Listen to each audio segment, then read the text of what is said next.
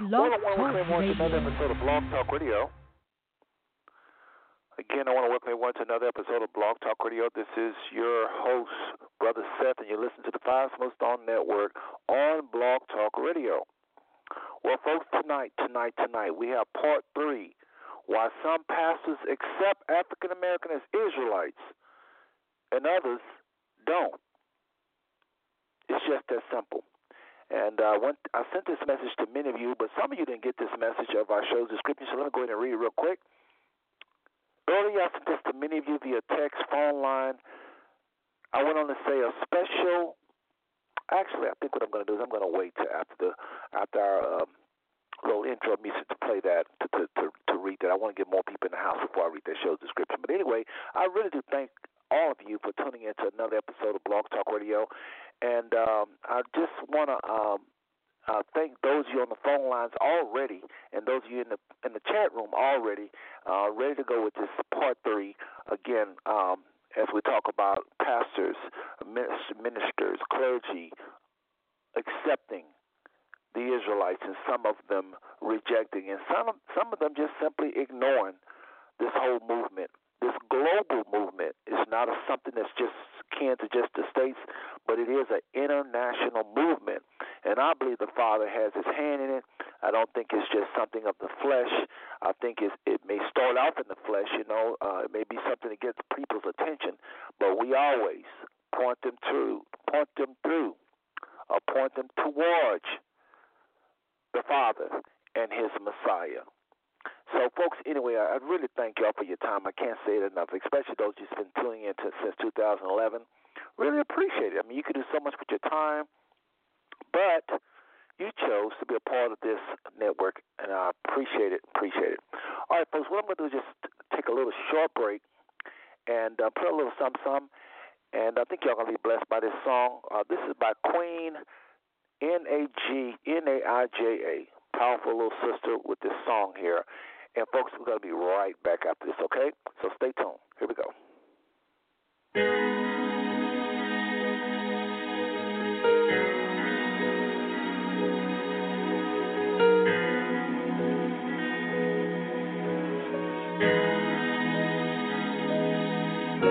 Our people are dying slowly every day. The enemy's trying, attacking every way he can. We gotta fight.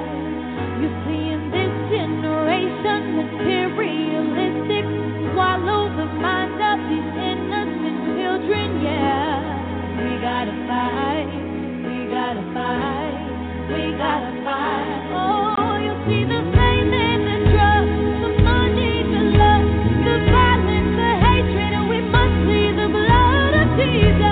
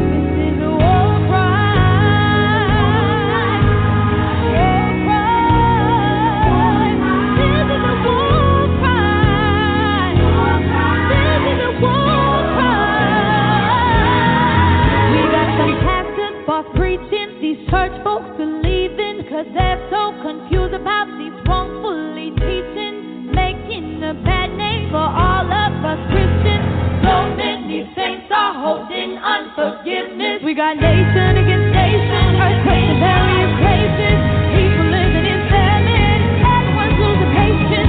This is a war cry that everyone needs to hear. I can feel it in the air that the end is near. Devil, you can't have my mind. Devil, you can't have my soul. I belong to God, and I'm fighting you out with the power of the Holy Ghost. I said, devil,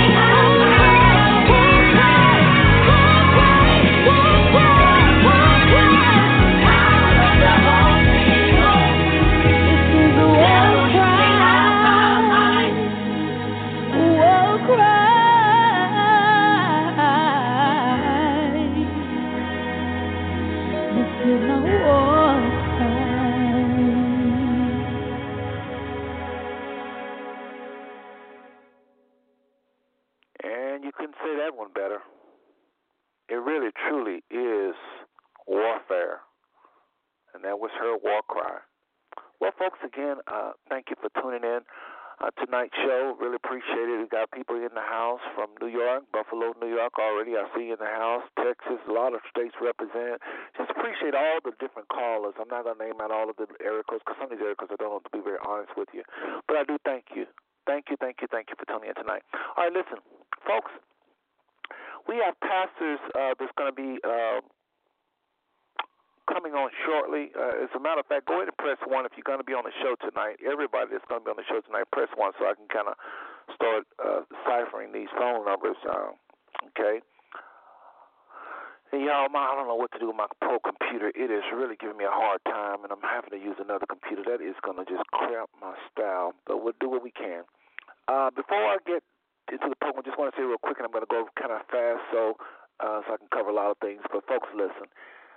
If you missed last week's show, you missed a treat. We talked about the spiritual Jew on last week. We talked about the spiritual Jew.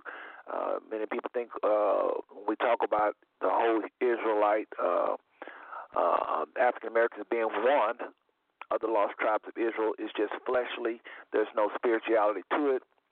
You guys are glorifying the flesh. You guys are glorifying the flesh. And the scripture says the flesh profiteth nothing. And, of course, I always tell those people, throw away your driving license, throw away your marriage certificate, and forget your completely physical ID. And they look at me crazy, but that's exactly what you're saying. The scripture, when it says the flesh profit nothing, compared to the spirit, compared to the glories of what happened when we was grafted in Christ, when the Father put him.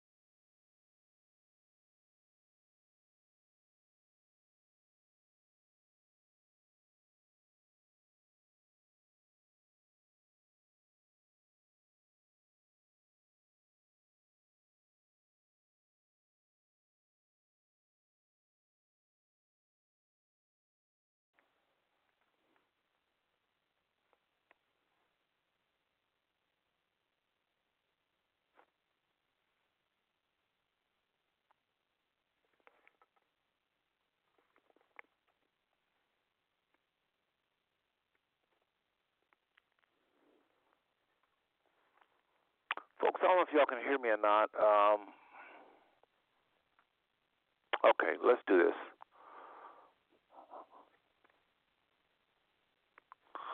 Okay, folks, I don't know if y'all can hear me or not, so let's do this. We're going to turn the music down here. Okay. Don't know if you can hear me. Area code 716259. Who am I speaking with? Brother Jermaine. Okay, Brother Jermaine, you can hear me. That means everybody else can hear me. Could you hear the music I was just playing? No, like you had went out for like 5 minutes or so. Like it was just like the last thing we heard was like Spiritual Jew, and then it just went like it cut out for a minute. But I hear you now, so I'm pretty sure everybody else can hear you. Okay, all right. Well, sorry about that, folks. I don't know what's going on. This happens every time. Blog Talk is so raggedy. I'm just looking for a better train to catch. But anyway, brother, I want to welcome you to another episode of Blog Talk Radio, the Five Star Network. And Brother Jermaine, as many of you know, this is the gentleman who came on a couple of weeks ago and really shared with us some things he was concerned about with regards to the Israelites. And so the brother is back tonight with his pastor, and I think he is area code 716553. So let's go ahead. We've got Jermaine Jackson on the line, minister in the Buffalo area. Let me go ahead and bring on his pastor. Area code 716553. Brother Foreman, Pastor Foreman, are you there? Pastor Foreman, are you there? Yes, I'm on. Don't scare us like that. We already have trouble with our lines. Okay, speak up a little bit, brother.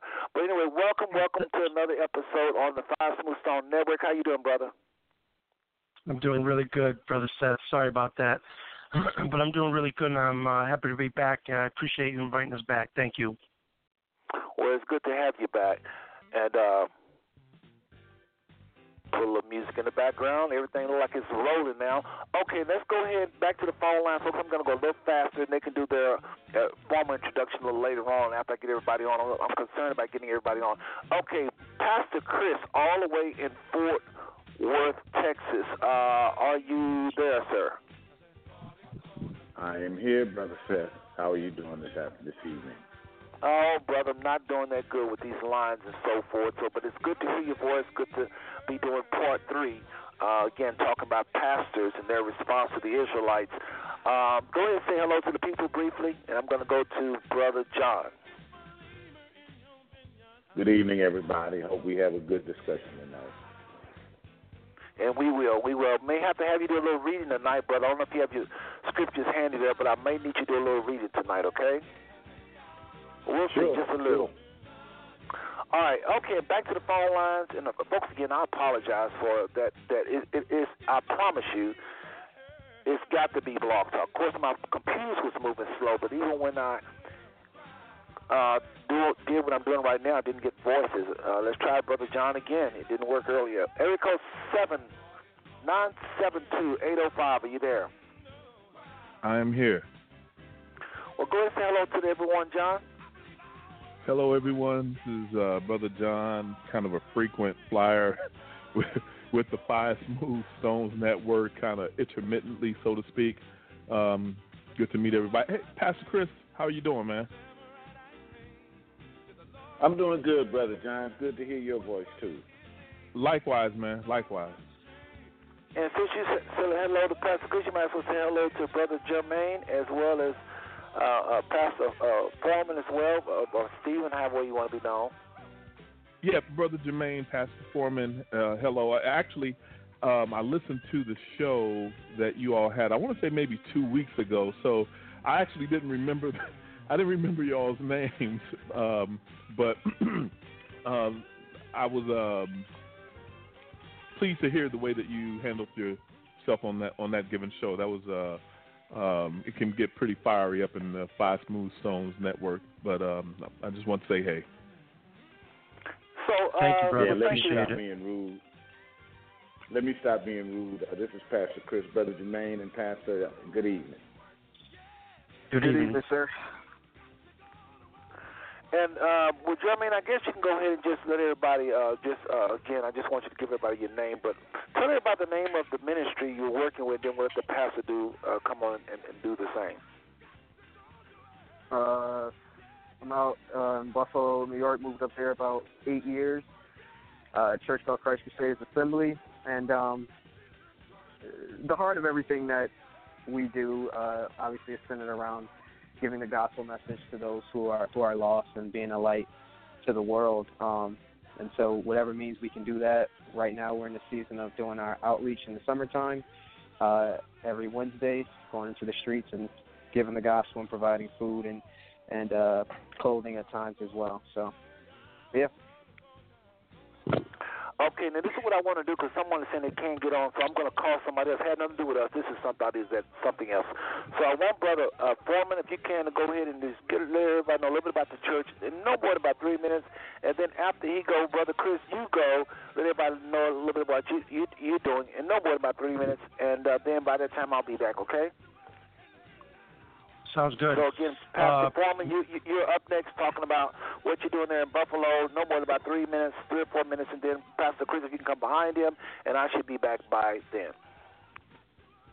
Sounds good. Thank you, Brother Seth. Pastor Steve Foreman here. Glad to be back. Buffalo, New York, church on the east side of Buffalo. Pretty much ministering to our neighborhood, getting involved in our community.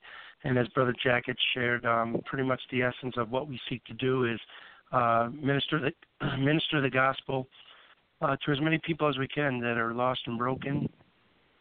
The integrity of Scripture is a key component to what we do as a ministry here, maintaining the integrity of it and delivering the message to the people, to the general body and to those outside the general body, to witness to them, speak to them about the words of Christ. And when we get a chance, we do all these other aspects of ministry, but the component is really preaching that gospel. That's pretty much it. Pastor Chris? Okay, I'm Reverend Alcee Chris Jr. I'm a senior pastor at Aletheia Temple Church. And Aletheia is the Greek word for truth, and we try to spread the gospel, but we try to spread it from the standpoint of that's our story.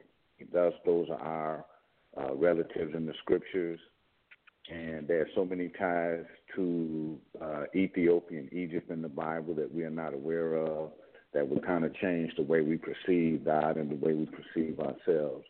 So we do a lot of community outreach. I went to a meeting not too long ago.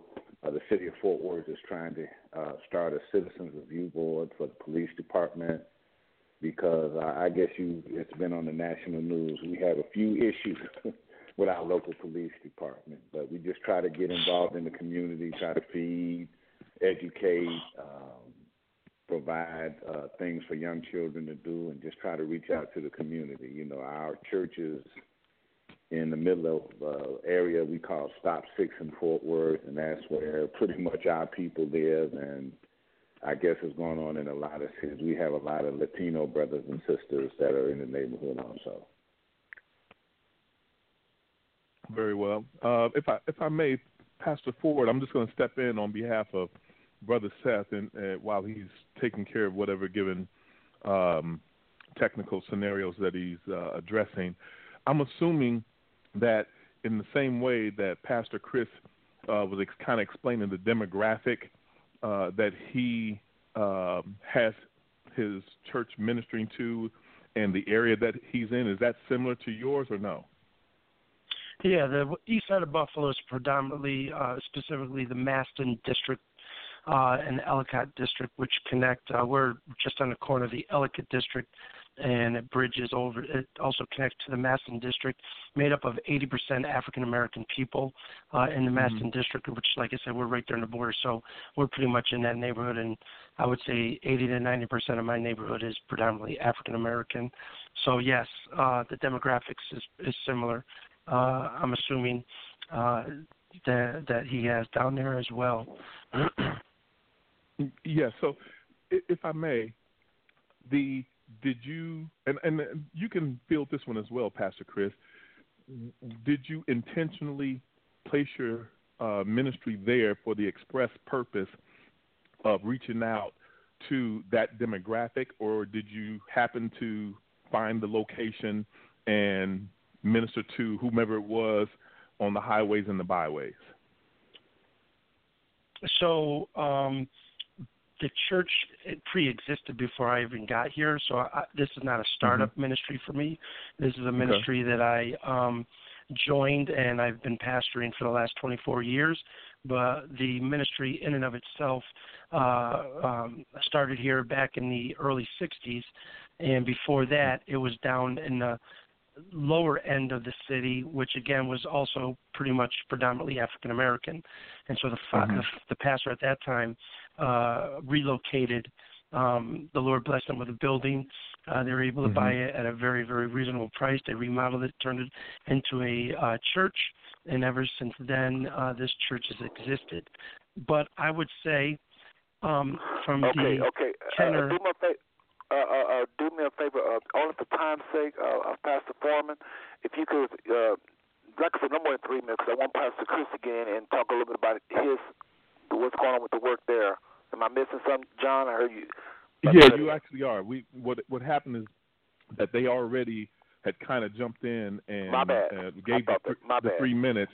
And so the question on the table, Pastor Foreman had initially explained what he did as far as ministry goes and reaching persons with the gospel. Pastor Chris did the same thing.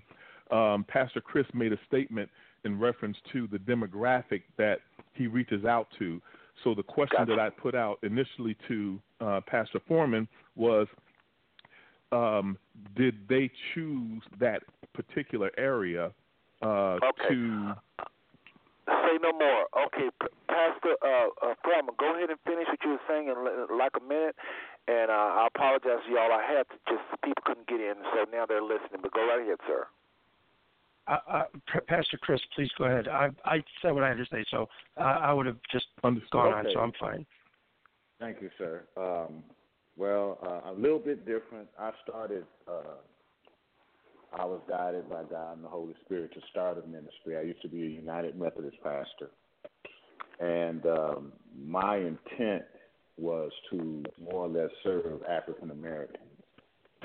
And the Lord just kind of moved us around a couple of places, and we ended up landing in Stop 6. You know, my ministry was kind of geared toward African Americans anyway, but the Lord just put us in a neighborhood that was predominantly African American. And so that's how we got where we were placed where we are now. Understood. And if I may, Seth, before you jump in, I think that it's imperative that we right now, who are all speaking on this phone, we call the Messiah Lord. We all call him that, which means that we're brothers amongst one another. And the only reason why I bring that up is because I've been in Fort Worth, and I've sat with Pastor Chris before, along with Elishua, as well as you, Brother Seth, and we talk about a myriad of things, and it may not be the same exact bullet points that they do in Buffalo. It may be a different approach, but that makes us no less brothers than we are. And so I wanted to initially just remind us of who we are, who's Lord, the Lord that we serve, which some people call him Jesus. I know that I do not. Some people call him Yehoshua or some type of derivative of that name. I normally just call him the Messiah. And so, but Amen. I just want to say, all brothers. Right, well, that's a very good point. And I think we all do call him Lord. He is, I like to say it like this: we are serving the Father with Christ's example, by Christ's example. And the reason why John said he don't call him Jesus is because there was no J in the Hebrew, and so he uses the Hebrew, so don't get bent out of shape. That's exactly what he meant. So, folks, listen. Again, John is right. He is Lord tonight, and he will be Lord forever. We're talking about Yeshua, HaMashiach, Brother Messiah. Seth. Brother Seth, can I interject, please? I'm with Brother John. I'm a cordial individual. I'm a respectful man, and I'm going to respect all of you. Whether if I agree with you or not, I'm certainly not going to be the guy who's going to go off on a show and berate somebody just because I feel like they think differently than me.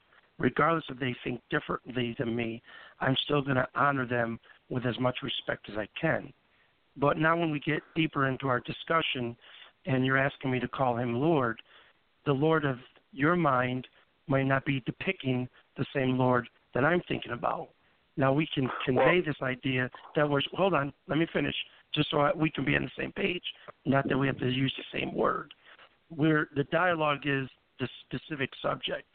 If you want to go into about we're serving the same Lord or using the same name or whatever, that can be a whole nother topic because you may not use Jesus, but I use Jesus, and I will use Jesus. So I'm not saying it to be disrespectful. I just don't want to be cornered into saying I have to say Lord. And neither do we want to turn the show into what you call him. John was just trying to be politically correct. I understand his spirit. So let me just say this. It's Mary's baby. He walked through water. If anybody opposes anything I'm saying, say, no, I don't believe that, and we'll stop right now. We'll know how that person feels. Mary's baby, okay, the person of the New Testament, the person who came and died for our sins. That's who we're talking about, folks. We're not talking about some other person. So just so we want to spend 30 minutes on that. And I know what John is doing. He's trying to be on one accord. I'm sorry? Can I interject? I mean, quickly, is it okay? We're not on the I just topic, wanted to go say ahead. something. Well, it's that I don't say Jesus because Jesus means hail Zeus. When the Europeans were taking the gospel out of Africa, they changed Yeshua's name to Jesus, which means hail Zeus. And then with Lord, that's a man's title. God is way above us putting a title on him that another human being can have. And I think that's kind of disrespectful to the sovereignty of God to give him a title that a man has. Okay. But again, that's a debatable. Hold on a second, please. Let me just say this, because I promise you, we hear your heart. Y'all are talking about the Savior that came to this earth, and you have different belief systems, is what you call them. We respect it. Let's move on, please, if we could, because we are definitely talking about the same person. He came as Mary's baby, died for our sins. The Father put us in him. We've been made righteous through his blood. The Lamb of the Most High, okay, Emmanuel. I mean, we got, okay, let's just move on, please, if you don't mind. So again, folks, I'm comfortable with that. I'm comfortable with that. Are you comfortable with that? And I'm comfortable. Okay, that's what I was trying to say is that. Everybody, hold on a second, everybody. Everybody's comfortable with it. Please, let's move on. Okay, I got a lot of scriptures. We have a lot of scriptures to read. The Pastor Chris, I was going to ask him to read, Brother John, and it's okay. So just bear with me. I know I had a little trouble in the beginning, and I do apologize, but I just don't want the enemy to score on here. We got a lot of our young people, for whatever reason, they're claiming to be Israelites. They say that the Bible is talking about them. Brother Pastor Foreman is sharp as a tack. He'll be able to let us know why they feel that way, where the deception is. Brother Jermaine Jackson is on the line. He's sharp as a tack. He's going to be able to articulate through the scriptures why he agree or disagree. And if we disagree at the end, it's okay. Everybody has just spoken their conviction, and the listeners would have to let the Holy Spirit lead and guide them. Having said that, I would like to the guest pastor. Actually, Brother Jermaine Jackson, could you lead us in prayer from this time on out, please? If you could just pray right quick, and we'll proceed. All right. Dear Heavenly Father, I thank you for just allowing us another chance to be here, allowing us another day to wake up. Allow our hearts and minds to stay focused on one thing, and that's glorifying you. Allow our hearts and minds to go back and reflect on Scripture and thought, so that ultimately you may be glorified and that we will recognize that. So I pray all these things in Christ's name. Amen. Amen. All right, people, brothers and sisters on the phone line, if you have a question or comment, remember to press 1 and I'll bring you on as soon as I can. We got a lot of people on the line. Folks, watch the noise. If you drop a pin, I promise you're going to hear it when we play it back. Unfortunately, I don't want to do a lot of talking, so I'm going to try to bring you all in different times, but here's the goal. The goal is for the next hour to present scriptures of what these young people are saying. They interpret to mean Israel was a people of color. Again, I'm going to introduce scriptures where millions of people are saying, hey, look at these scriptures. That's got to be the African Americans.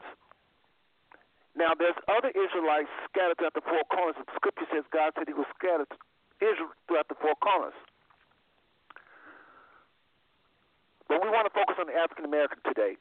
Whenever I say this scripture fits us, please don't say it fits more than just African Americans. I know it do. It's going to fit any Israelite or Jew that's scattered. So for time's sake, let's not get into an argument of, well, you keep saying it's African American. I'm only saying it's African American when we're talking about African American. But these scriptures that we're going to present to you tonight is going to apply to Israel wherever they're scattered, which we believe is vastly dark-skinned people. I hate saying black and white. I talked with a dear friend of mine earlier, a Bible scholar, and he had major trouble with me saying black and white, and I do too. But we have to say black and white because somebody's come before us and painted everything white, whitewashed it, and now they throwing off Bible prophecy. They're throwing off Bible prophecy. When we go look in the scripture and look at what happens to Israel, you know, Israel is a type of time clock. When we look at the prophecies, we can't see Israel because we're looking for something that's not there. We can say we don't want to talk about black and white all we want to, but we look at when we see somebody light skinned with their hair curled and they're wearing a certain thing, we say you Jewish. So we do look at color. So we're just trying to bring out clarity tonight because we're living in perilous times, brothers and sisters. We got to know what's what, who is Israel, who's not, because Israel is going to usher in even the returning of the Messiah. It's vitally important we know who Israel is. Another thing, Israel needs to know who Israel is because if they're in disobedient, they're going to be going through 7 times harder, according to Leviticus 26, more than everybody else. They're going to be going through things 7 times harder than anybody else. And if they don't know why, they may do what African Americans do, and that is blame themselves. Have low self-esteem, thinking something is wrong with them when other people can come into wherever they've been scattered. For tonight, we're talking about American and African Americans, but there's Israelites in West Africa, Israelites in South America, Israelites in South Africa, Israelites in China, Israelites in Australia. And I do even believe some of the people in Israel with white skin is Israel, because initially they was brown skin, according to the scriptures, and they was taken to captivity and went up north. The Bible says he scattered them to the 4 corners. Europe is one of the corners. When they went up there with all of the white-skinned people, they began to mix, and that melanin could not hold up that long, and they end up being white. So I do believe a small percentage of the people in Jerusalem to this very second is authentic Israel. But I don't think the bulk of them are according to Scripture, according to history. So we're going to do our best, brothers and sisters, those of you on the phone line that's tuned in, to try to present something to you of balance. There's so many scriptures. We can't do it all tonight. We're just going to try to hit some key ones. Y'all be patient with us. Brother Foreman, Pastor Foreman, Brother Jermaine Jackson, again, for the next 30 to 40 minutes, we're just going to try to hit scriptures. And we're going to go a little fast, folks, because we can't spend too much time on these scriptures. We just got to say, go research. You go do the work. We'll tell you what we interpret them to mean. I may ask Brother Foreman here, Brother Jackson, what do you think this means? But for the most part, this is the time to present the scriptures of how we know we're Israel right now. Next 40 minutes. It's 8:40. I'm talking about going to like at least 9:30-ish. Hit one after one after one after one. And I want to just say this before we begin. If you want more scriptures, brothers and sisters, please Google Five Smooth Stone Blog Talk Radio and just type the word Black Hebrew or just Hebrew, and you're going to get a mini show. We've done like 40 of these shows. There's over 300 scriptures that African Americans are wearing like the Cinderella slipper. No other people, there I go with their saying that, but I mean no other people other than Israel. African Americans, and if anybody else is going through that, they're nothing more than Israelite, but they got to wear all of these as a nation of people. Okay? So, let me do this. And just y'all allow me to set this up. I got to say a few more things, and then we're going to get into it really, really quick. I'm going to go through this as fast as I can. I draw out the word Yahweh. Some of you say, well, the Father's name was Yahweh or Yah. Hallelujah. That's where we get the word Yah from. Hallelujah. It means you're saying praise Yah. Some people say the Father's name was Yah. Some people say his name was Yahweh. Some people say his name was Yahuwah. It's various names, but I just do a little something with the word Yahweh, right? And if you want to do this, fine. Each one of those letters represent what I'm about to say. I'm trying to share tonight why this whole program is important, and I'm going to use these letters to spell out why I think this program is vital to Christian growth for the Israelites, the Jews themselves, whoever they are, as well as those that's looking on at them, whoever they are. And I see we had a hand that went up. Area code 817-484 will come to you after I lay out what this means, okay? Again, area code 817-484, you already have a hand up. We'll come to you in a little bit. The reason this show tonight, I invited these brothers, and we've been doing this since 2011. The reason this show is so important is because African Americans, and I'm sure other Israelites or other Jews scattered throughout the four corners, if they're going through the kind of pain that Deuteronomy 28, verse 15, roughly 15 to 68 is going through in Leviticus 26 and other scriptures, if they're going through all that curses, now again, Christ has come to redeem us from the curse of the law. Anybody that give their life over to the Father, follow Christ, follow the Holy Spirit, no curses will come near your dwelling. That's what the Bible says. But we're not talking about you and your house if you're obedient. We're talking about your nation. Your nation. Christ was the most powerful being ever, but his nation was going through those curses. He had the power. He was raising the dead, healing the sick, but his nation was operating in the curse. And when he left, they were still operating in a curse. But he had the victory. So you can have the victory in the middle of whatever curses we present tonight.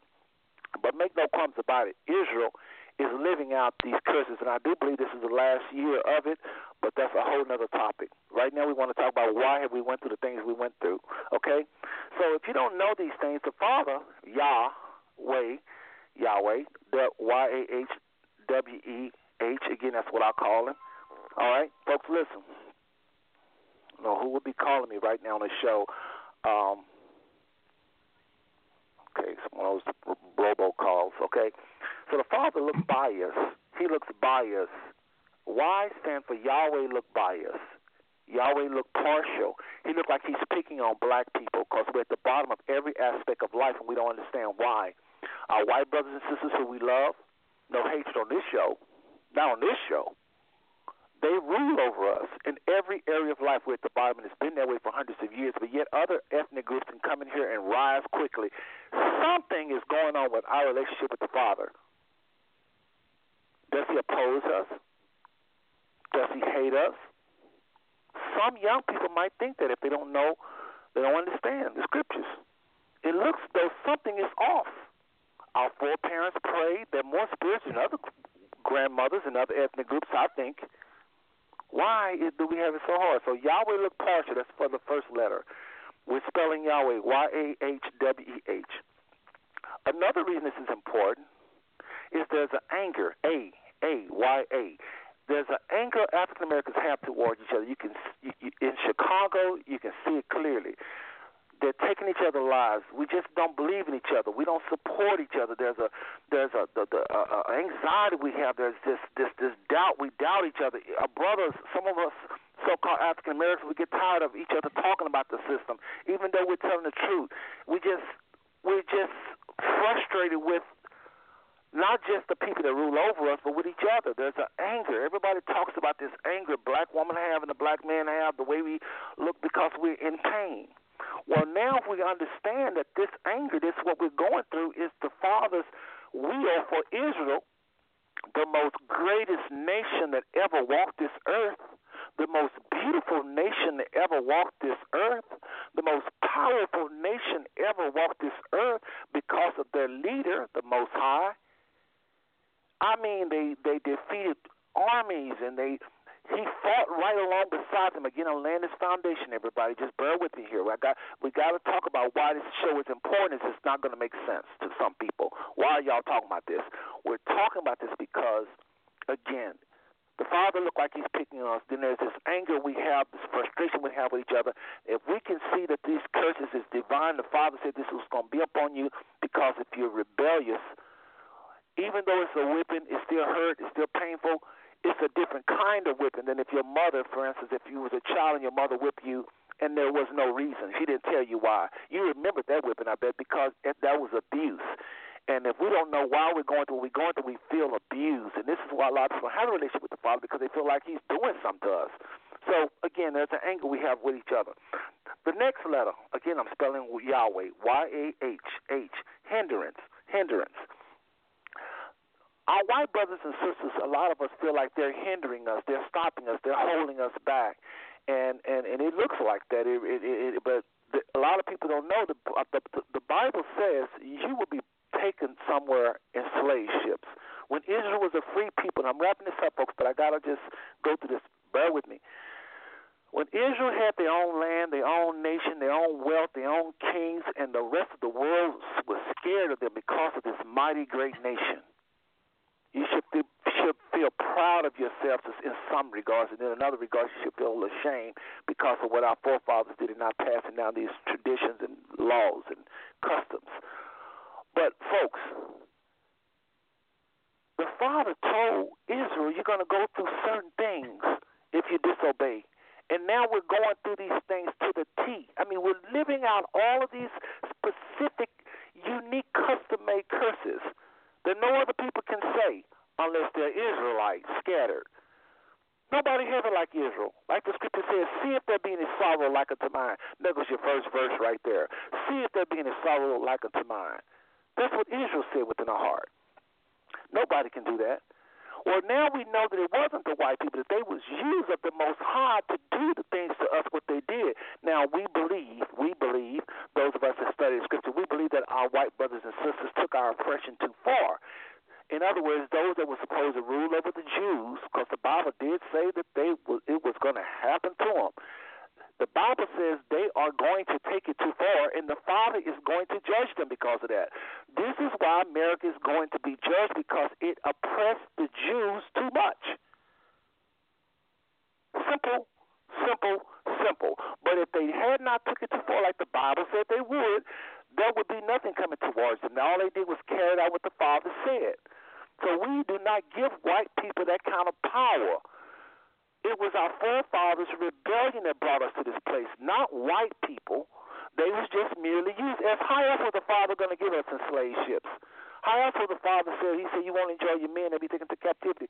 I know I'm getting into the scriptures a little bit, but how all is that going to happen? If just by itself?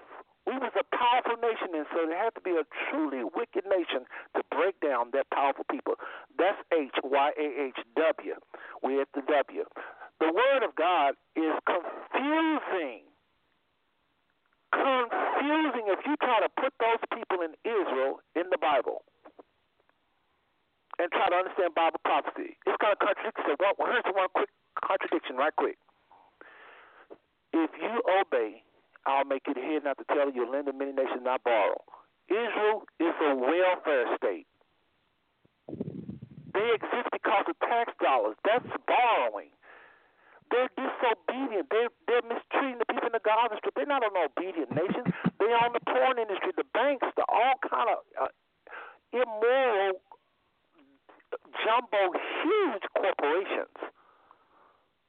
They're behind a lot of things, including slavery. Folks, they're not obedient. How come they're not at the bottom?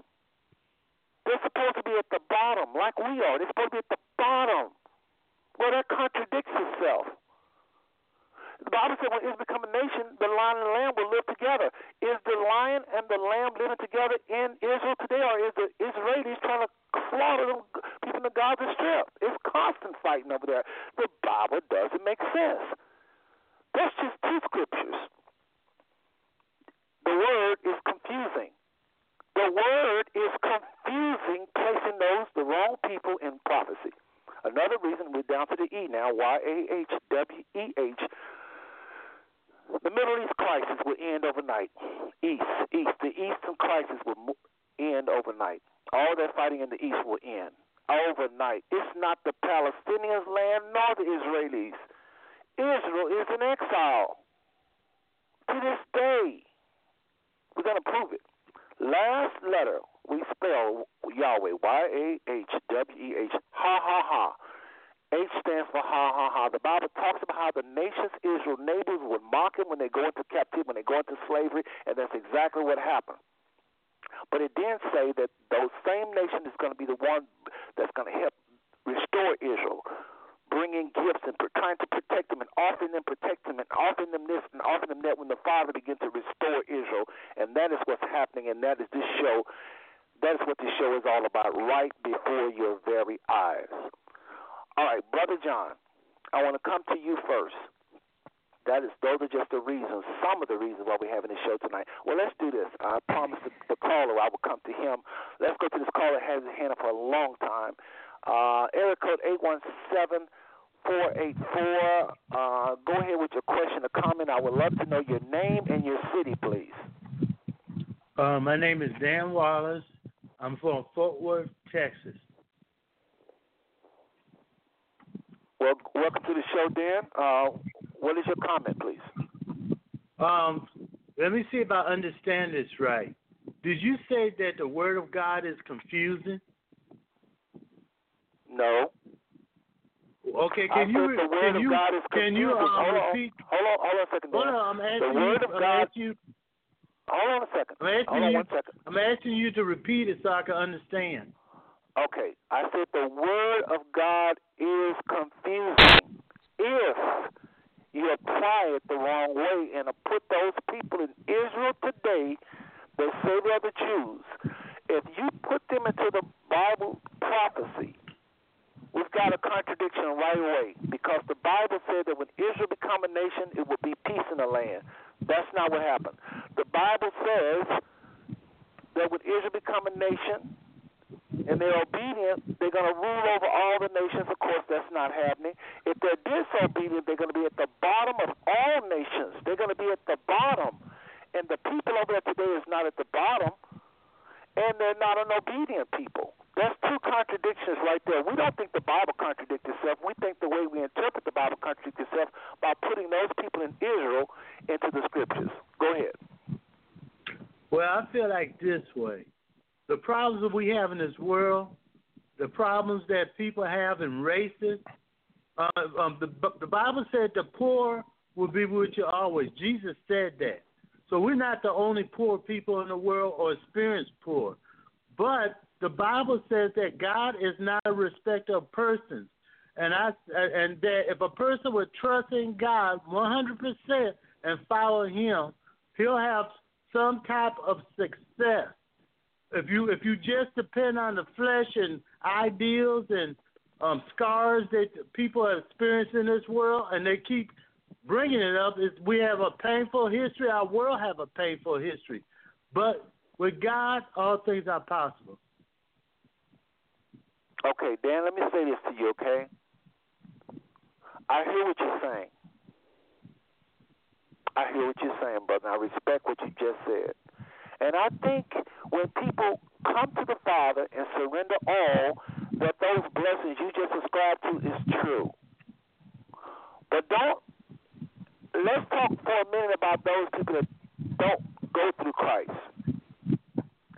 Let's just for a minute, which we believe in going through Christ, I understand that, but we as a people, Dan, have it 7 times harder, I think, than any other people. We're at the bottom, Dan. We've been there for a very long time. Other nations can come over here.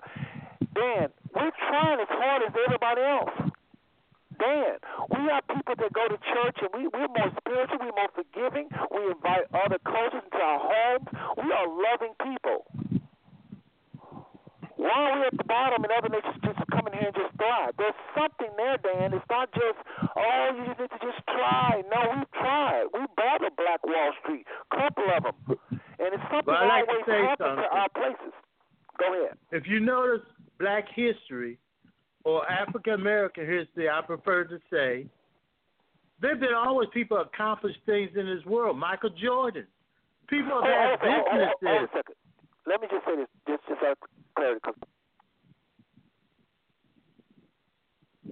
more. Dan, you cannot use an Oprah Winfrey or Michael Jordan and talk about 40 million people that's living under the poverty level, that's going through hell, that's getting shot, disproportionate by the cops, that's going through financial crisis. Hold on a second. That's uneducated in schools, that's constantly harassed. And they all are trying just as hard as our white counterparts. Brother Chris, I want you to address him in less than like. Just if you could, because I want to get on to the deal about why people are tuning in. I did not get a proper rebuttal. You cut me off. The proper rebuttal is you're talking about if you just try like Michael Jordan, you can make it. Listen, Dan. I didn't finish what I was doing. I did not finish my statement. I think you have a better understanding if you give me a chance to finish what I was trying to say. I would say it now because I hear a pause. There's been African Americans that have been successful in this world. Michael Jordan and other people that have overcome many obstacles in this world, inventions and everything.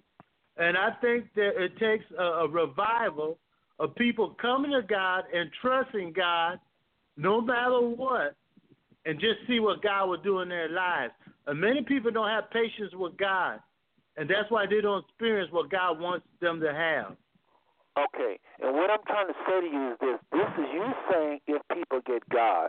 Just for a second, I know this is crazy for me to say this because I believe in doing it just like you just said. But why is it we have to have God? And we should. Please don't doubt what I'm saying. We should. But why is it we have to be like what you just said to have a decent life? And everybody else can come over here, whether or not they believe in God or not, they thrive. They're not harassed by the cops. They're not handicapped by the education system. Dan, there is a big, gigantic elephant in the room.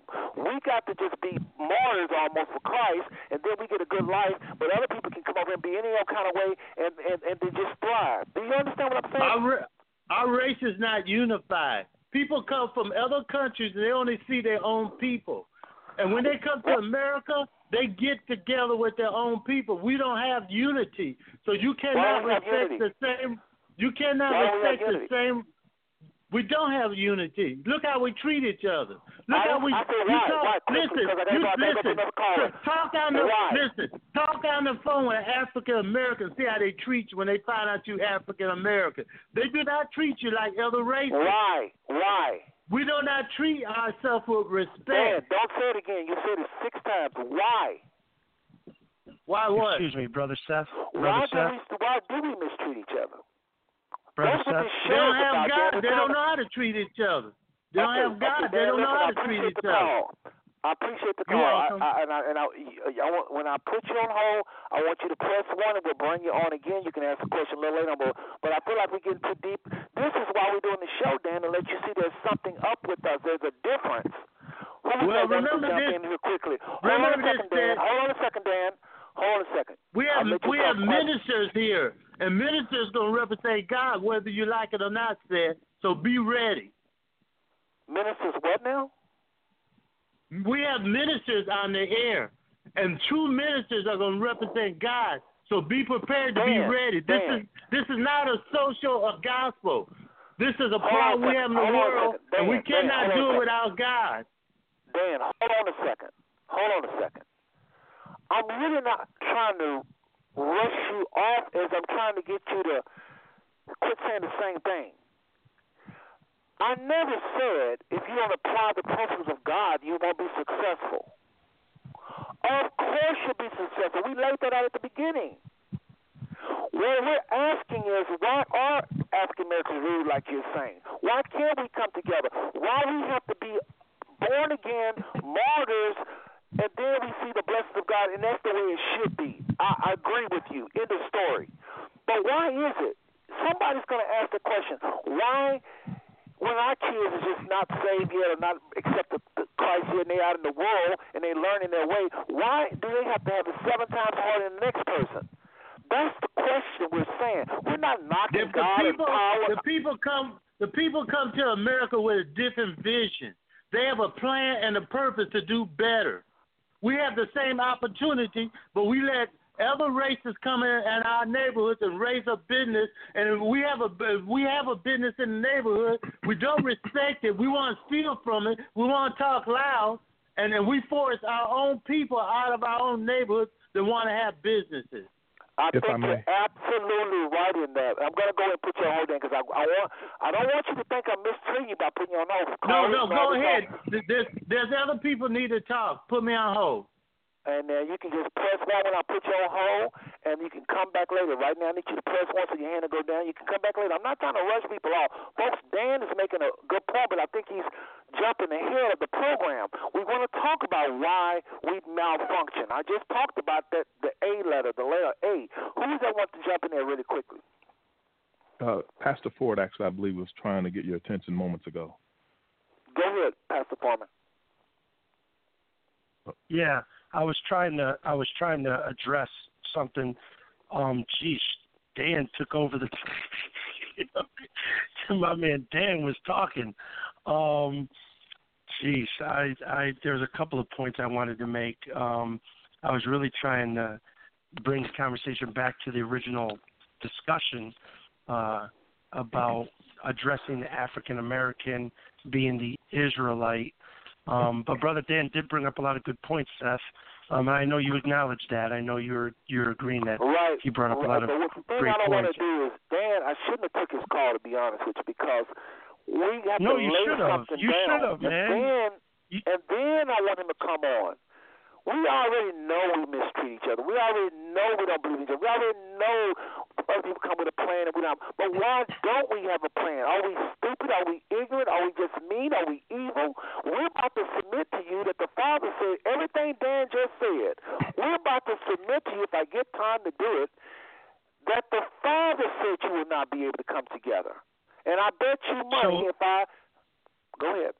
Can I ask just clarification for me? I don't know if it's for everybody else, but I need clarification on your addressing the why, because I think you kept asking Dan, but why is it this way? Why is it that and I understand you're trying to make the statement and you're trying to be careful on how you stated it, and I understand, but you were saying, why is it that we have to have God to all of a sudden come on the up, right? Like, why does other nations or other people come in and they seem to be already at the top, but why is it that we have to have God to get on the top? Did I understand that correctly? Only financial, not in other areas of life. Yeah, but that's exactly what I meant. But only I'm talking about finance. People think that's success.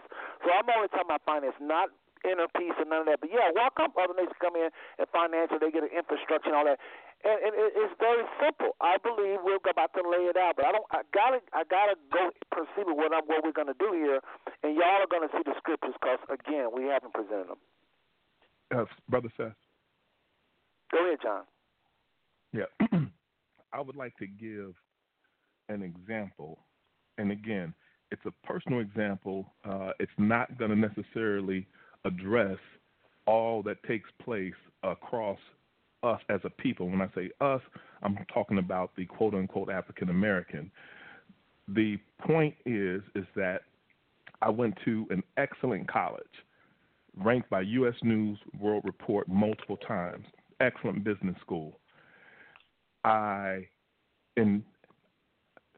worked to try and come up and to better myself and put myself in a position to do well for me and my family. I start out under whomever the case may be, under whatever given company at whatever given time. However, my credentials don't mean anything to them. I'm just a workhorse, so to speak. So I'm front line. It's difficult for me to come up unless I pull my own self up, which I had to do because in my entire life, and I'm 51 years old, I have never been promoted. My skill set, which is primarily business with an emphasis in marketing and sales, impeccable. My skills are impeccable, but I've never been promoted. However, when I'm in Tulsa, Oklahoma, I drive around with no problem. if a light is out or whatever the case may be in South Tulsa, which is the predominantly white area, if I drive to North Tulsa, as soon as I get off the highway, pulled over. At 48 years old in Euless, Texas, pulled over. I'm watching the police profile me. And what I'm saying is, why?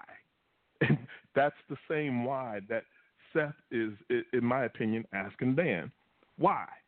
Why is there a target on my back? And I don't have a record. I haven't done any crimes. Why is it this difficult? Why do you not see my value when I'm making you money?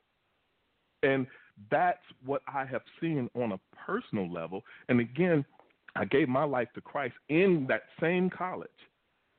And so I know that I'm not under the curses, but I recognize that society still does what society does. And they make it difficult for persons of color, primarily African Americans. I feel like other persons get our spill off. Like the Hispanics, they were not necessarily targeted to the same degree and fervor. They get the spill off. But this country literally is at war. We are in a terrorist state living in this country because they do the exact same things that other countries do when they do not want a particular people. And I'll leave that at that. I just wanted to say that because I felt like that was important because I did everything the right way, but it was still, I'm Michael Jordan wouldn't be anybody without athleticism. He's a bull. I'm not talking about Chicago Bull, but I'm just saying. Go ahead, let me just say, because I want to move forward into this. If y'all don't mind, please. John, what he was just saying is key, and it's something called Expo 30, and so you can't rush these shows. I'm trying to do a rush job, and it's a disservice to all of y'all. This is how I normally do this show. I normally start off with something called Expo 30. Well, when I get done, there will be nobody on the phone line saying we don't have it hard than the other people. When I get done talking about history, what kind of history? Our history is just tore up, lied about, hid from us. Education system, we're at the bottom of that area. We're at the bottom with regards to history. Socially speaking, how we are interpreted, we're a threat just by driving while black, walking while black, just we're a threat. Medicine and health. Our people underinsured, undertaken care. When I talk about science and technology, how they ignore our accomplishments, and like we just found out the black woman with the movie, how she helped them map out to the moon, and another black woman mapped out GPS, all kind of stuff we're not told about. Housing and zoning, discrimination, environmental issues, lead poisoning. Whose kids get more lead poisoning? When I talk about images, if you was deaf and couldn't hear nothing. If you was deaf and couldn't hear a thing and all you could do is just see, the images, positive, white smile and all this white advertising, it's changing now. But normally I go through all of this, law enforcement, laws, how laws are bent to oppress us, Dan, how laws are bent to hold us back, Dan, no matter how well again, like Dan said, if you have God's power, yes, you can penetrate all of this. But why is it, again, we got to walk as Moses to get the blessings and be a natural citizen, enjoy everything, and everybody else can just live in the old kind of way. Not that we want to live in the old kind of way. I want us to live like Dan is saying. But we're talking about reality, folks, tonight. Again, correction and rehab, defense and military, foreign policy. What do we do with foreign policy? Harass non-white nations. Kids going to the army, just they become little terrorists. Carrying out what they do in Washington, D.C. And, they do a lot of wonderful things, but they do a lot of things to keep people back. Our boys are coming back with some crazy stories. And I'm not going to get off into that, but a lot of our military, it's a reason we're number one. It ain't because we're obeying God, it's because we're busting up people upside the head. We're taking stuff. We're propaganda, as Bush said I'm going to do. We're lying and talking about weapons of mass destruction when there were no weapons of mass destruction. We lie on the Islamic people. I'm not Muslim. We lie on them because we don't like them. Politics. Brother Seth. Brother John, was that you? No, that's Jack. I had a quick. Oh, Jack, Go ahead. Yeah. I just had a question for, I don't know if that was Pastor Chris or Brother John who spoke before you, but I had a quick follow-up question. Okay, Brother John, I just had a quick follow-up question, and it shouldn't take longer than a minute and get us sidetracked. I listened to everything that you said. I thought it was dope, but I have a follow-up question. When you stated that giving your heart to Christ, and now that you are in Christ, that you don't believe that you're under the curses, but you still want to know why you feel as though, as African Americans, that we are targeted. My question would be, if you don't feel like that you are under the curses, what is it that you use to validate that you are an Israelite as an African American? The scriptures. Do me a favor. I want John to answer that, but can he answer that after I get done here? I know I'm talking a lot, I'm but okay I don't know with the dudes, but we're just behind time, and I want to get into the meat of things. I do not want this show to go off and y'all heard 3 curses. I want y'all to see these curses and that we're living them out, and the Father said this is going to be upon Israel. I promise you. I just want to hear his. I just want to hear his. Well, that's not like his testimony. If I may, go ahead, John. If I may. First of all, thank you for your question. And to me, it's a very, very easy step to take, because what Brother Seth is about to do, that's the reason why I believe as I do. However, and Seth, he's going to go through these scriptures, and most of these scriptures I know. Me and Brother Seth, we go back. We talk all the time about these various things, a lot. However, in listening to this previous show, the one thing I also know, which trumps my ancestry, so to speak, is what you spoke of, which is the fact that I'm a new creation. How am I going to be under a curse of an old creation? I'm a new creation. I just deal with some of the backlash until my Savior comes, and then we're going to set it off. But Seth can go through those scriptures, because that's the reason why I believe as I do. But it's only secondary to my greatest belief, which is the Messiah coming to me, coming into my heart, and letting me know that blood has been shed for me, and he knew me before the beginning of time. He knew me before I was in my mother's womb, and he knows me now. Yes, sir. I'll wait for Brother Seth to go through the scriptures, because I'm following you, but I'm just a little confused on if he's going to use verses that show curses, but you don't feel like you're under the curse, then it would seem like you wouldn't be able to use those verses. But I'll wait for... hold on a second. I can explain what you're saying. The difference, thank you, I just heard somebody here before. The difference is individual John versus 40 million people. Tonight, brothers and sisters, we're talking about a nation, not Dan, not Seth, not Pastor Chris. We're talking about our nation. Okay, I thought I laid this down earlier, but apparently I didn't do a good enough job. Tonight's topic is about what is going on with our people as a nation, not those that obey Jesus and follow him and listen to the Ruach of the Holy Spirit and have angels and they care. No. That's the victory, and we don't trivialize it. It's real. His power is real. The gift of the Spirit is real. Yes, angels, demons answer at the name of Yeshua or Jesus or the Messiah. We're not trivializing none of that. But tonight's program is to talk about why a certain people is living out and have lived out a certain thing to understand who they are. It makes the Father look a little different. It makes us understand why we're going through the pain we're going through with each other. Now we can still take the whipping, although I believe it's towards the end for that nation.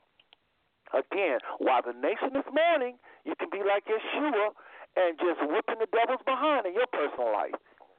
Yes, I believe that. Yes, I believe that. Brother Seth. But let's not for one more second talk about individualism. This is about a nation of young people. Go ahead, somebody. Brother Seth? Yeah. Go ahead. It's Pastor Foreman. Okay. I understand the point of contact you're making for the individual separate from the nation. I get that point. And you did make that clear in the beginning. You did try to separate the concepts of the two to help us understand.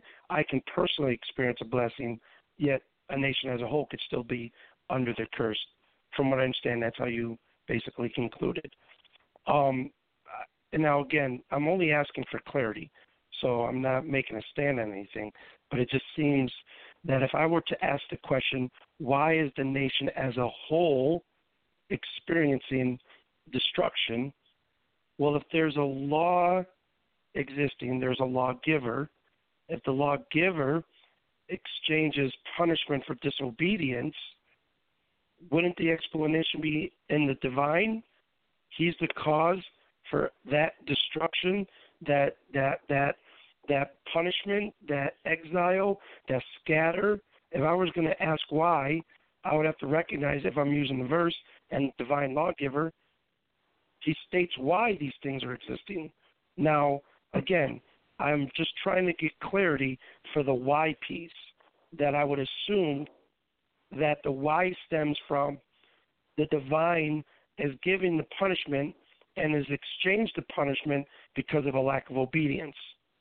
So where's the question why still going? Why is it still going on? Did I make sense? Because I'm actually trying to get clarity. Okay. If someone, African Americans, a lot of them don't want to have anything to do with the Father. They just don't. I talk to young people all the time. And they feel like the Father is abusing them, and they feel like the Father is doing this to them, and you know, they'll say it like this. Please excuse my little acting here, okay?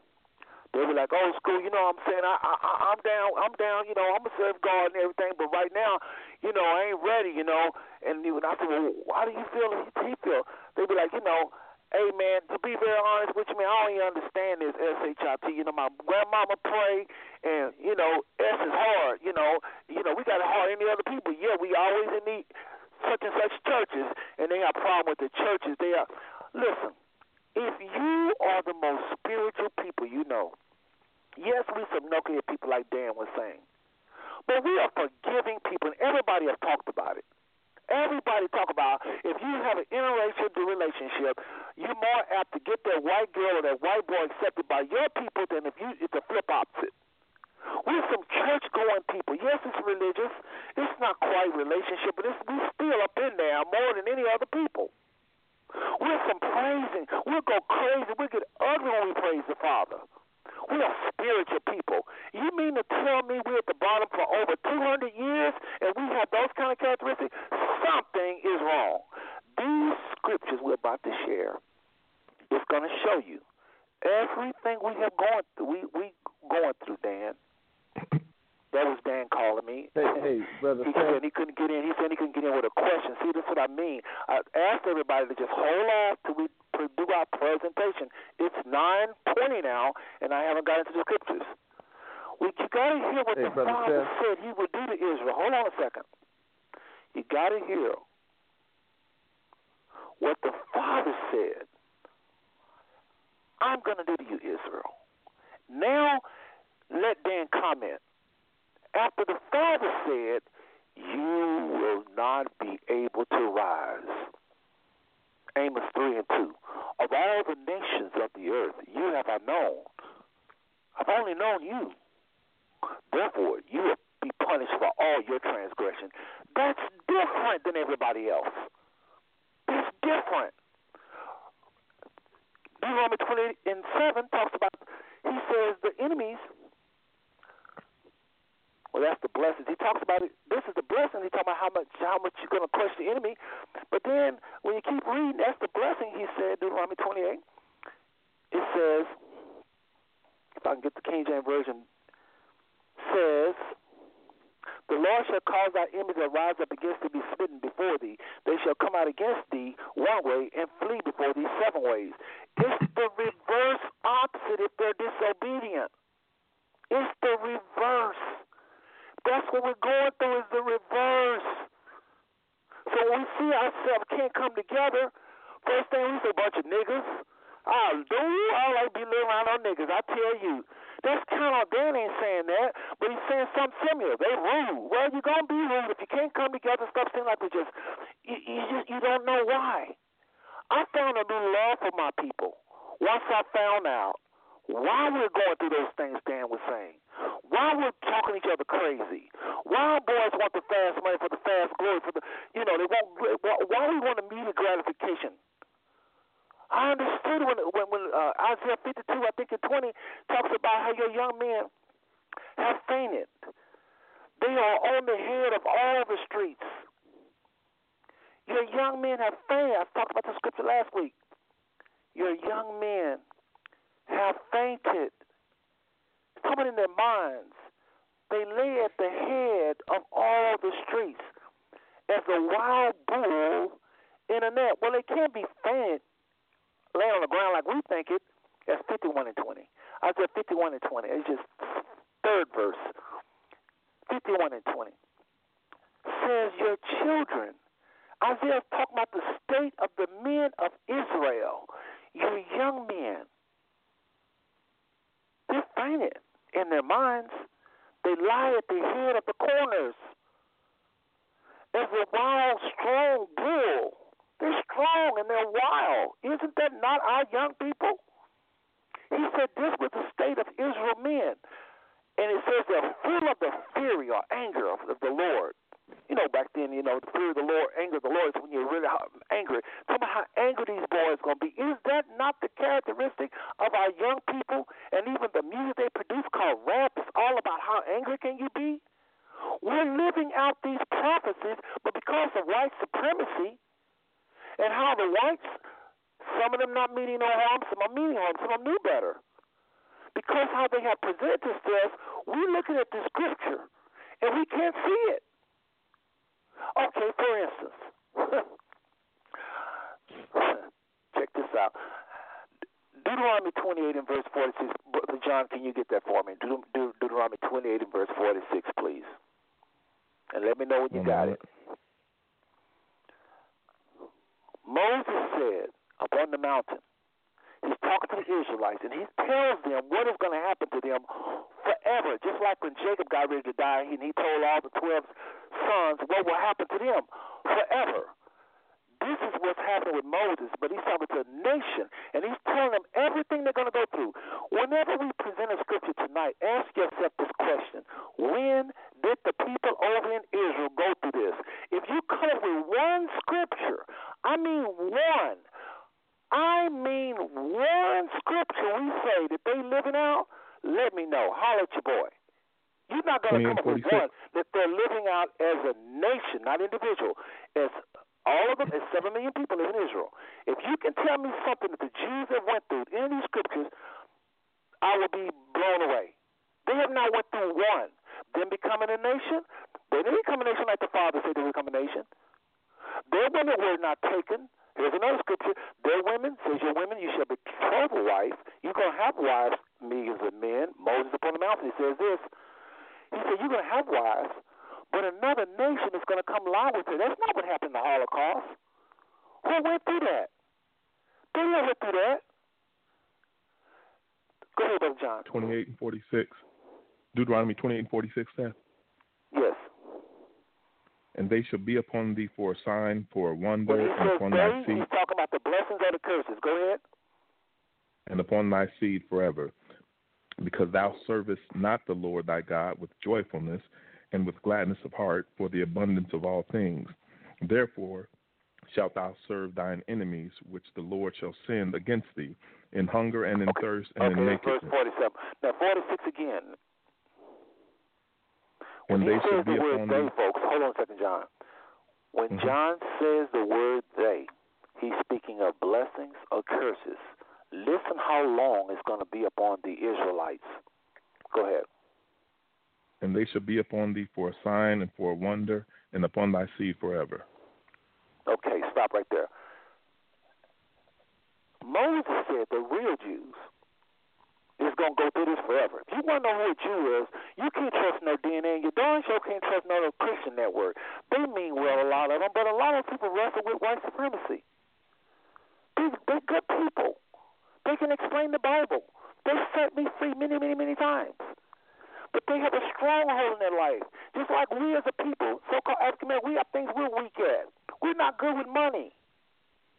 They're not good when it comes down to telling black people who they are and anything good about so-called black people. These Christian networks are not good about that. You can't look to them to tell you nothing good about what's going to happen, even if they know it. You'd be surprised at how many ministers have told me in the back room, I know what you're saying is true, Brother Seth, but I can't preach that. That's going to divide my congregation. Moses said these blessings are going to be upon them forever for a sign, S-I-G-N, S-I-G-N, and a wonder. A sign identifies. It identifies the people, folks. John, can you get Deuteronomy 28, please? Deuteronomy 28. Brother Seth, can I share something from the position that you're taking in regards to Deuteronomy 28, verse 46? Not a problem. Do it quickly. So it seems like you're connecting the dots by using the word forever as to mean these things are continually happening. And so from that standpoint, it's hard for me to use the word forever here as a continuum, because there are seasons, many, many seasons as a whole, that black people have experienced great prosperity. So, to use the word forever, I think. Do me a favor, because you said that last week. Do me a favor, and I know I'm cutting you off. I know that's not clear. I know that's not polite. But I know where you're going. If I show you, this is why I'm cutting you off. If I begin to share scriptures with you that no other people is going through,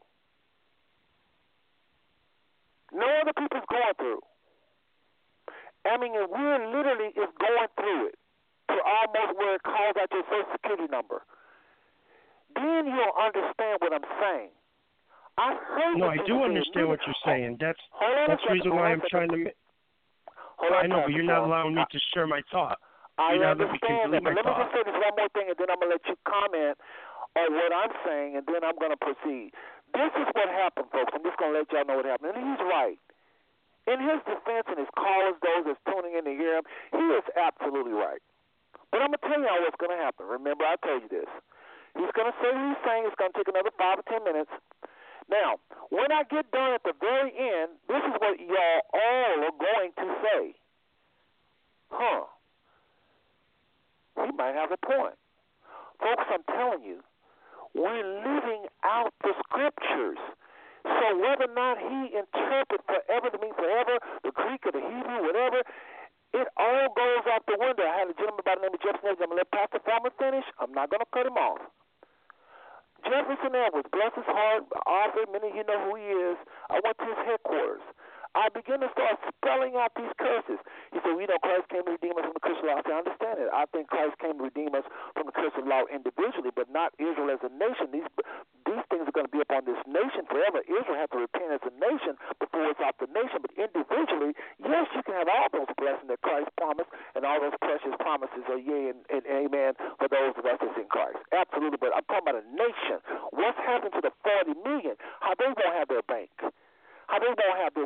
So anyway, I said, Jefferson, if it's true what you're saying, your theology, why are we living them out? That was the end of the conversation. He couldn't deny. Our women have been taken by another nation from the north. Everybody can't say that. Our men are locked up. Everybody has not their men locked up like we are. Our young men are in the streets. So you're not again, Brother Seth. Again, you're putting out a lot of claims, and you're trying to pigeonhole your theology through one word. So now I'm going to have to explain to you that there have been other nations that have experienced coming from the north to demolish other nations. Now, our black nation, go to the Mongolian nation. They got to live out all of it, Pastor. They got to live out all of it. No. You're not listening to what I'm saying. Brother Seth, I respect you. I listen to you thoroughly. I let you complete your sentence. It's fair that you let the individual you call on your station to share their thoughts and complete their thought, or else it would be an unfair discussion. Can we at least agree to that, please? I agree, but I think I should do my presentation first and you guys come on later, what's going to happen is you're going to make all the sense in the world, and the whole world thinks like what you're saying. But when I get to land these out and start talking about shoe sizes and what you're going to be wearing this day, and almost that clear anyway, then you're going to see what I'm saying. But go ahead, brother. Out of respect for you, go ahead with what you're saying.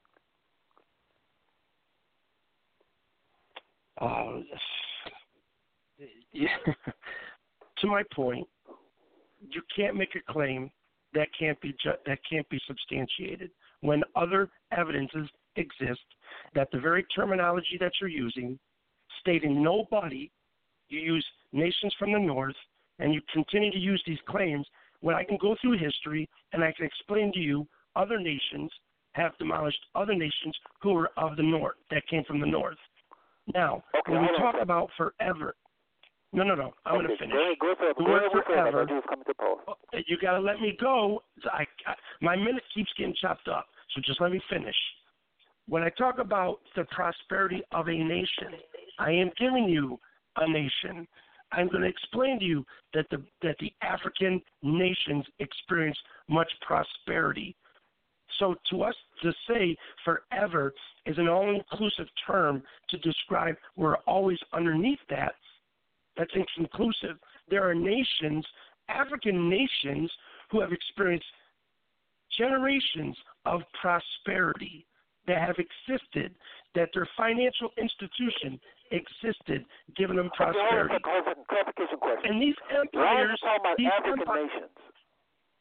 What? Brother Seth. Hold on a second, John. Why are you talking about African nations? Seth, for the sake of your show, it's important that you let him finish. He's been said it several times. I'm asking this to call a clarification question. He's saying African nation. Why are you talking about African nations? Well, I can't have an African American if I don't start from the point of Africa. We're not talking about Africa. We're talking about African Americans. You can't have African Americans, Brother Seth, without pointing out the distinction of Africans. You can't have a migration starting in Jerusalem, in Israel, migrated into Africa, and then from Africa over to America with the African American people. You have a progression of travel. So there's no way you can identify African Americans independent from their origin of beginning, which is Africa. You can't do it. If you're going to do that, that's an illogical statement. I want you to finish, but this is what I'm trying to say. This is what I mean, folks. I'm going to let you finish. We just have to do something else with this show. Let's do something else. I'm going to let you finish. So the African nations... Hold on. What I'm trying to say to you is this. Africans are not necessarily... Hold on a second, Brother John. Hold on a second, Brother John. Please. No. I'm just kind of saying what John said. Why don't you let the brother finish his point without disturbing him? Then, give him a chance to finish what he's saying. Okay, go ahead, brother. Because we all agreed that at the end of the day, we don't have to agree with each other, but we can be respectful. And all I'm saying is that in the African nations, empires such as the Ghana Empire, such as the Mali Empire, such as the Songhai Empire, these empires existed. It is documented they existed. It is documented that they had great prosperity. It's documented that their financial institutions were very prosperous. However, they decided to sell out other Africans to the slave trade. The point that I'm making is when you go to the scriptures and you use the word forever and you try to pinpoint that phrase to the current state of the African American, it's inconclusive because the origin going to Africa, we saw great prosperity. That's all I'm saying. So therefore, to refute the scriptures, I'd have to refute the terminology you're trying to redefine to fit the description of the African American. We've had much prosperity within our African heritage, extreme prosperity of dynasties. Now, when the question is, where did it go wrong? That's a whole other discussion. But I'm addressing how we're trying to redefine the word forever to mean something that fits my description of the African American people. I got you, and I'll let you go on. So now when I say what I'm saying, you're going to understand why I was trying to cut you off. Sir, originally, this planet was nothing but Africans. There was nothing but dark-skinned people, originally. blonde hair, red hair, all these people is produced even to this very moment in Africa. Those people eventually came together, migrated up north, I believe, and that's what formed what we know today as Europe. So a Jew is not necessarily all of Africa. A Jew is one little pinhead of people come out of Abraham, who was also a dark-skinned people, or dark-skinned person. And the Father made a covenant with Abraham and that little group of people that he would make them great.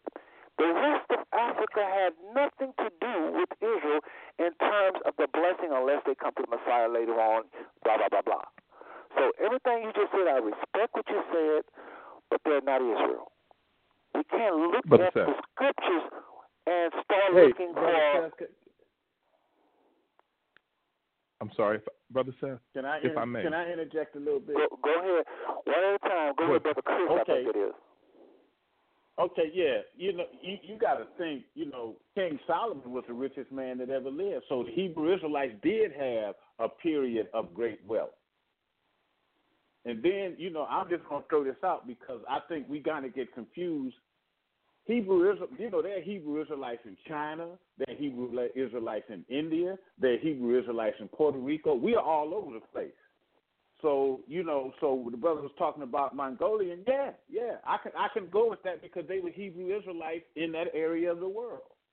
So, we kind of focusing on what I consider the house of Judah, which were, I think, African Hebrew Israelites, but there are other Hebrew Israelites scattered around the world. It's not just us. There are other Hebrew Israelites around the world, which would make sense if you really think about it. So, yeah, we can look at China and say, oh, yeah, the Mongolians, look what happened to them. But there were Chinese Hebrew Israelites also. So I'm going to let it go at that. If I may. Go ahead, John. All right. So then if that's the case, so let me ask you something. If that's the case, we have Hold on a second, Pastor Paul. But if you're just a point of contact on that, how is it that we have you're addressing there's Hebrew Israelites all over the world, but you will then ask the question, show me out of any other people throughout the world who are suffering like African Americans, then tell me. So we have if we have black Hebrew Israelites scattered throughout the world in all these places, but you don't see any of these curses anywhere else but in America, how is it that you can segregate the curse which is on the Hebrew Israelites according to you in Deuteronomy 28, but yet those that are in other parts of the world aren't experiencing the curse, but yet we are in America? The curse is the curse to the nation, not just one segment of the nation or one of the tribes of the nation. It was to all the nation. So in order for you to say that, you didn't have to identify that the people in Mongolia, the people in Jamaica, the people in Japan, and the people in America are all simultaneously suffering the same curse. That you cannot identify. You know what, brother? Have you ever heard of the Dalits in India, the dark-skinned people of India who were discriminated against? No. We're not talking about similarities. Brother Seth said identical. We see suffering throughout the world. We see oppression throughout the world. We see genocide throughout the world. Brother Seth said exactly as Deuteronomy 28. If you can't pinpoint that throughout the world, but you still want to say there's Hebrew Israelites throughout the world, then you cannot make that claim. Let's do something else, because we got a caller. Dan is trying to get in. I told him, and I don't think he understands how this works. Can I get word in edgewise? I've attempted twice to make a statement, and I just want to make a statement. Dan, I think it will add some clarity. Dan, you have to hold till we allow a caller to come in. These are the co-hosts. They've got to be able to talk back and forth, and then these callers can come in as we get time. Go ahead, Brother John. I think that it's obvious to any one of us who read the Bible, especially the Old Testament, that God reserves the right to make a covenant with one and not with the other, a la Jacob and Esau. It's things of that nature. The family of God, he creates a covenant with that family. And so just because someone is a Hebrew coming out of the loins of Abraham or Isaac doesn't mean that they're part of the covenant, because Esau was not part of the covenant. I only say that to make a distinction between other people who actually could make the claim to the name, not the covenant.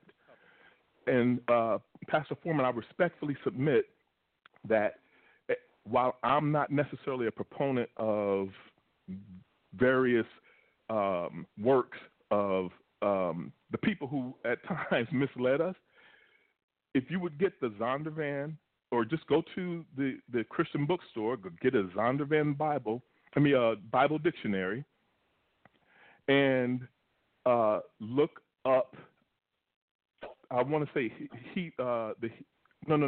Ham. Look up Ham. Because this was one of the ones that made me say, like, you have got to be kidding me. In the Zondervan Bible Dictionary, it says primarily the dark peoples of Africa who came from the son of Noah, Ham, but then it says not necessarily the African Americans. Now, keep in mind, I've been misled before. I've been distracted, and I've been told lies before. I take that information with a grain of salt, but I extend it to you because you sound like a educated man, as it sounds like Jermaine is. Just do that one test, because why would they tell you that in that particular book? They took it upon themselves for the sole purpose of scholarship to print that the African American was not necessarily from the loins of Ham. And the reason why? Because he's from Shem. That's the reason why Brother Seth was trying to say, why are we talking about African nations? If I come from Lexington, Kentucky, that's where I was born, and I come through Euless, Texas, where Seth is, and then I go out to L.A., that doesn't mean I'm from Euless. I am from Lexington, Kentucky. I just happened to stay over 2 years in Euless, Texas.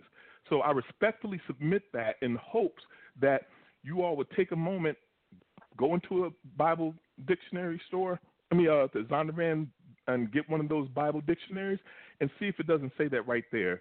Because for me, it's not important to prove this to you. It may be for Seth. I think that you guys are going to do great ministry without needing to make a single statement about Hebrew Israelites. But I think Brother Seth, he has a call on his life to do exactly what he's doing now. It may not be for you guys. Thank you. Thank you, Brother John. Very good. My very, pleasure. very well pointed. Folks, I want to turn to the scriptures now. And Pastor Foreman, I appreciate you. Y'all got to understand my spirit. I think I need to calm down a little bit. I just want to get as many scriptures out there as possible. Again, folks, we're not going to do no justice, but I'm just going to read scriptures. You just have to trust me. I'm not misquoting these scriptures. Again, I believe if we're living them out today, and no other people other than somebody scattered, one of our sister tribes, is living it out, why would we say somebody is Jews over in Israel that don't live them out? Christ said, we testify that we know, speak that we've seen. I think I got that right. I'm going off fast here. But we only testify that we know. Why are the church world supporting a group of people in Israel that you don't have a leg to stand on is the true Jews? We're going back and forth. This is forever. Bottom line is, who are the Israelites? Who are the Jews? Does the Father want us to know? When I went through the Y, the A, the H, the W, all those things, was I whistling Dixie? If we're sitting up here, just for a second, just entertain my folly for a minute. Suppose we are. We gotta hope we're not. But suppose we are. What would that say about the Christian networks? I believe they're godly. I believe they're men of God. I just think they have a stronghold there because white males who we are seeing every day, especially with this president, has secret agendas in their heart. I do believe you can be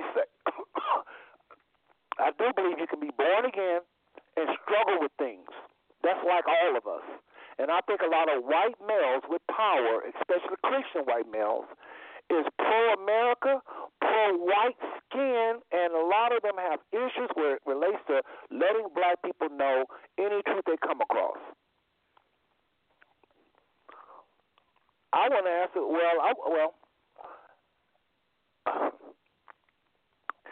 all right, here we go. Scripture said I was carrying you back to bondage in ships. Everybody know about the ships. Israelis was never put in ships, folks. End of story.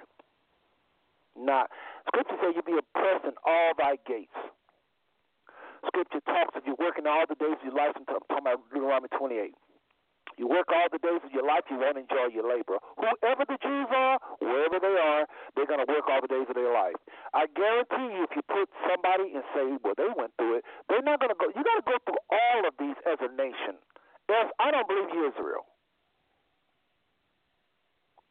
As a nation, again, not individually. Work all the days of your life, you won't enjoy your labor. I'm going to jump back and forth from Leviticus 26 and Deuteronomy 28 right now. Another one talks about Leviticus 26 talks about how you will have it 7 times harder. It's all throughout the scriptures, so just that whole chapter. Israel said to themselves, this is a scripture. I'm not lying. It literally says Israel will say this in their hearts. If somebody else can say it in their hearts, why would it make a sense that Israel would say it? See if there be any sorrow like unto mine. Were they lying? See if there be any sorrow like unto mine. And that could be found in Lamentations 1 and 12. Okay? Just kind of go through this really quickly. I was going to do a more formal thing, but I'm having to just go through them quickly. I was going to try to comment, but I can't for time's sake. The scripture says you will sigh. Sigh is cursing. It literally is. You can say, doggone it, sigh. Everybody's going to sigh. Yeah, but it talks about Israel sighing as though it's going to be substantial sighing. And everybody talk about our language, how there's this frustration we have. Again, who's living out all of them? Everybody's gotten pieces of this. White people curse. But, again, the nation as a whole would sigh. Israel, in captivity, had name changes. That was one of the first things that happened to them. They had a name change. The people you sitting up thinking is Israel in your mind interview, I'm talking to one person. But did they have their name change? What's a Foreman? That's not where they got your people from. What's a Jackson? That's not where they got your people from. None of us have names from where they got us from. What's your name? Our first name is a freedom name, Pig. That's if our parents was pretty much alert. It's a freedom name. But my point is, Israel went through a name change. Shadrach, Meshach, Abednego, everybody talk about that. Abednego, those are slave names. That wasn't their name. Daniel's name wasn't Daniel, it was Belshazzar. Who went through a name change? Everybody can't say that. Lamentations just go ahead and quick teasing everybody, and it talks about in Lamentation 2 our face being blacker than a coal, visage, V-I-S-C-A-G-E, visage being blacker than an oven. And it's talking about a famine they was going through. But whites, when they die of hunger, they don't turn dark. It don't matter how hungry they get. They don't turn black as an oven or black as a coal, as Lamentation 2 and 3 talks about. What you going to do with those scriptures? There is no white skin, brothers and sisters. Let me get this out. There is no white skin. As much as I love white people, because I don't believe they're white, I don't believe in the concept of white and black. I think white people are us, we are them. They are us with less pigmentation, we are them with more pigmentation.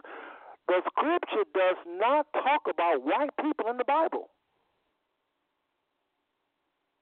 Please, I've been to 24 countries. I done talked to all kind of priests. I done been in seminars with people like Ben Kinchlow, Oral Roberts was in one. I'm Blacks in the Bible in Tulsa. Please, I've been looking for 24 years, 25 years. Where are whites in the Bible? But y'all, you want the scripture, sir? Oh, go ahead. You want it? It's Deuteronomy 32 and 26. I can read it if you want, or you can read it. I said, I would scatter them into the corners. I would make the remembrance of them to cease from among men. Were it not that I feared the wrath of the enemy, lest their adversaries should behave themselves strangely, and lest they should say, our hand is high, and the Lord hath not done all this. I'll stop right there. I think it's important in this discussion to recognize that there's a reason why we don't know who we are. There's a reason. And keeping in mind for Pastor Foreman, especially Seth, I'm going to actually say this in closing because I have to go. Pastor Foreman, Brother Jermaine, Pastor Chris, I don't take it upon myself to convince anyone that we're Israel. We have the discussion. If we agree, great. If we don't, let's go to McDonald's, get a number 4, and kick it anyway. Let's go bowling. It doesn't make a difference. The difference that I believe that it comes into play is just simply understanding the prophecies. I found my relationship with quote unquote Jesus. I realized that wasn't his name. I stopped calling him that. It didn't make a difference because while I knew him as such, he responded to me in spite of my ignorance. And keep it in mind, I'm not saying that about y'all. Please don't take that the wrong way. That's just for me. And so I hope that what I've put on the table will at least be considered, especially the one with the Zondervan. I'm going to go ahead and release myself from tonight. I appreciate you having me on again, Brother Seth. Maybe we can do it again. Pastor Chris, I'm hoping we can hook up and do what we do on Friday nights. And the gentlemen in Buffalo, y'all have a good evening. All right, brother. I really appreciate Thanks, it. brother. Okay, folks, Ezekiel 22 and 15, and I appreciate the brother being on. I really do, folks. And I want to get Pastor and them, and they think they may not, but Brother Jermaine Jackson, they're going to be able to share. But I want to go through this really quickly. Y'all give me about 15 minutes. Hey, Brother Seth. Yes. Before you do that, I'm going to have to go, too. I just wanted to say, Pastor Foreman and Jermaine, I just really appreciated that we can sit down and have this discussion with an open mind, and at the end of the day, we can still love one another as brothers in the Messiah. Yes, sir. I appreciate that, brother, Pastor Chris. Appreciate that. Thank you very much, Pastor Chris. Yeah, appreciate it, all right, sir. Take care. As a matter of fact, hey, Brother Seth, I'm going to ask if I'm going to have to go, but can you get Pastor's phone number and maybe his mailing address? I will forward it to you, sir, after I get it from them. After I get it from them, I sure will do that. Okay, I appreciate it. Okay. I appreciate you, brother. Really appreciate it. Shalom. All right, shalom. Same here. Y'all and again, that was Pastor Chris, Alcee Chris of Althea Temple, and Brother John Clark. And we're just swinging right along, folks. Again, the very good, informative show. Those of you that's on the phone line, stay tuned. I'm gonna come back to the phone. I know my brother Dan Wallace is dying to ask a question, and some of you others as well. But let me go through this. Give me about 15 minutes to roll through the regular scriptures we have. Again, I have 300, but I'm not going to do that. I'm going to only probably roll through, I don't know, whatever 15 minutes allow. But I just want y'all to listen, and then we'll let the pastors, Pastor Foreman and Brother, for sure, Brother Jackson, comment on this, and as well as callers on the phone line. But I just got to skip this out. And again, if y'all want more in these scriptures where we take our time and go through it and even talk about the Greek and the Hebrew, again, Google Fire from a Stone, Blog Talk Radio, and just Hebrew, the word Hebrew. You'll get, we've done like 40 shows. We're not twisting scriptures, folks. You can't twist 300 scriptures. And I have a question for those of you who think that we are smoking on something. How are you proving that the people of Israel are the true Jews? Why are you stating your whole spiritual health, spiritual understanding? Because you have to understand the end times. We were commanded to. We're commanded to know the signs of the time. We're commanded to be a watchman. You just can't say, well, I don't need to know who it is, it don't matter. Yes, it does matter who Israel is. The Father said he would do a work with them. 144,000 in Revelation is talking about Israel. And again, the most important thing is Israel themselves need to know that they are loved, and the Father hadn't forgot about them, and the things they're going through, He said they would go through them. Everything we go through as a people have been prophesied that we would go through. But if you're taking a whipping again and you don't know why, you may hold bitterness against the Father. If the ministers and the clergy don't think it's important enough to get that weight up off of someone who's just not understanding pain, that's what brings people to the Father. The goodness of the Father leads the soul to repentance. I'm trying to present scripture to show that we are not a forgotten people, that we are the most documented people on the face of the earth, Israel. I know we feel like some of us say the word nigger. We feel like less than, let's just say that, take the safe route, the political correct route. We feel like, how can this be? They holding themselves on the corner. They were supposed to. When you're out of your mind, you do out of the mind stuff. They're acting like Dan said, they're rude with each other. Of course you're going to be rude to each other. If you all you ever see is just this mouth dysfunctioning, and those of you that clicked into this the show, I have to say this every show at 10 o'clock, those of you on the phone lines, don't hang up because you will not be able to get back after 10. Those of you that clicked on a link to hear me, you didn't call the phone number, you clicked on a link.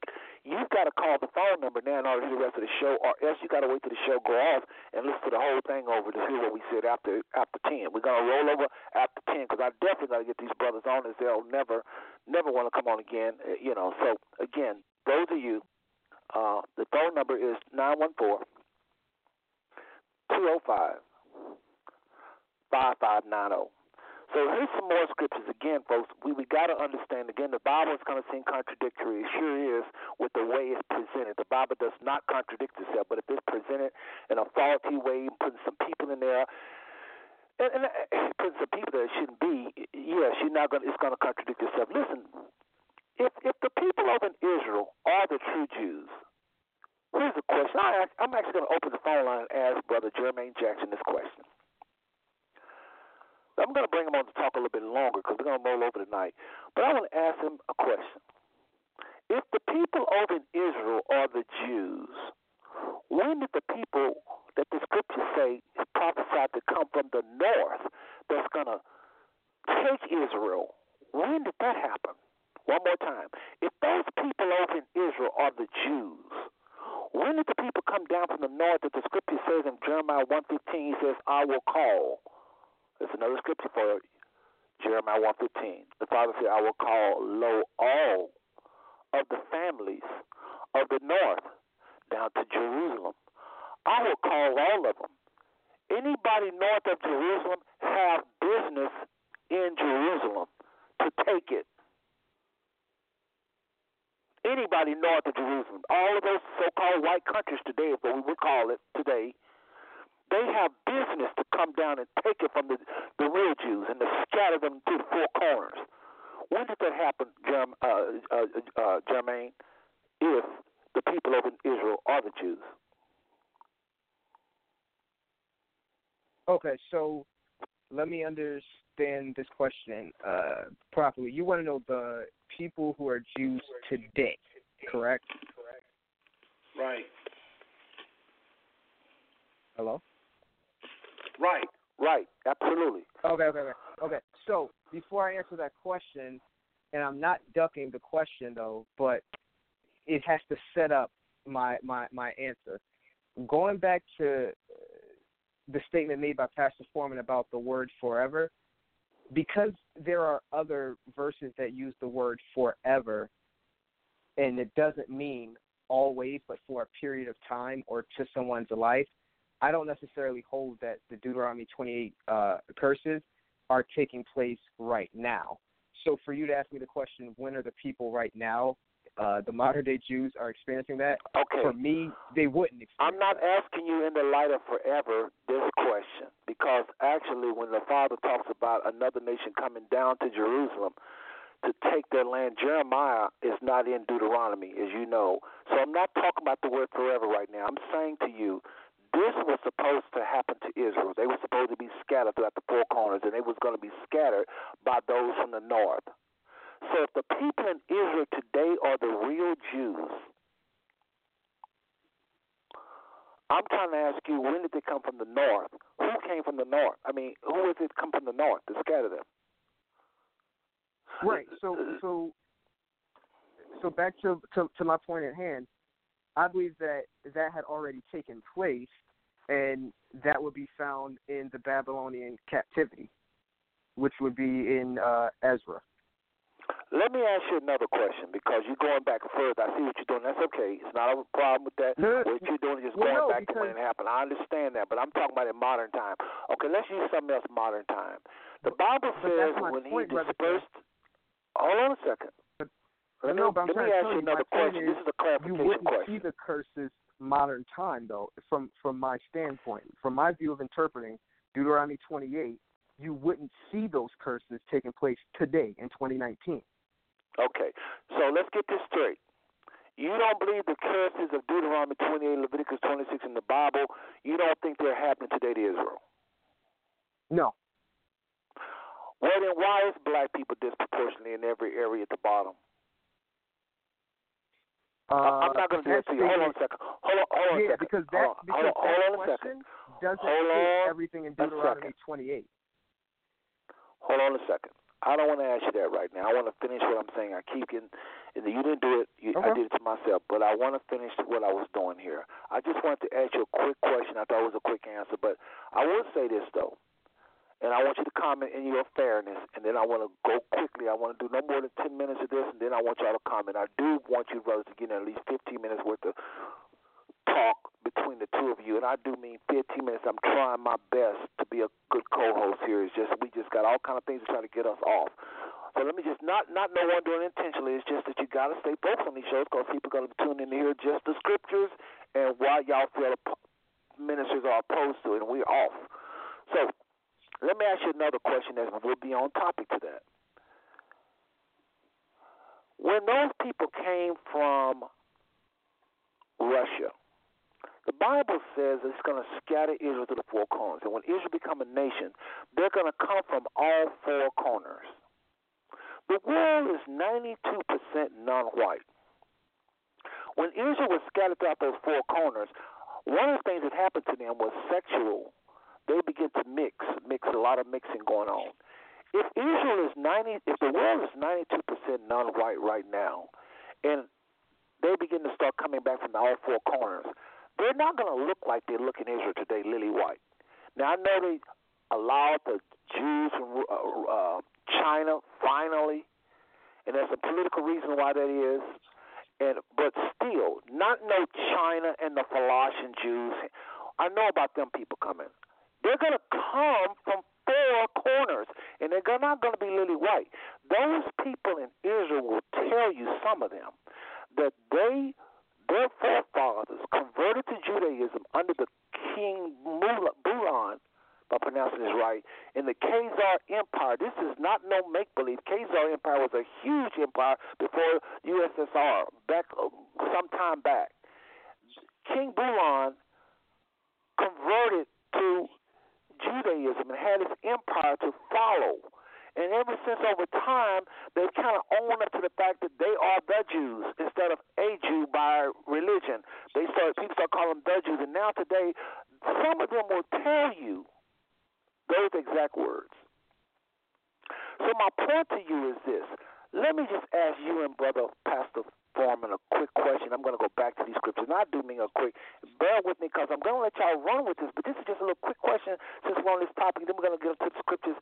And I'm going to try to do it within 10 minutes. And then I'm going to turn over y'all as far as what you've heard. Where are the Jews today at, Brother Jermaine? Who are they? Are they the people in Israel?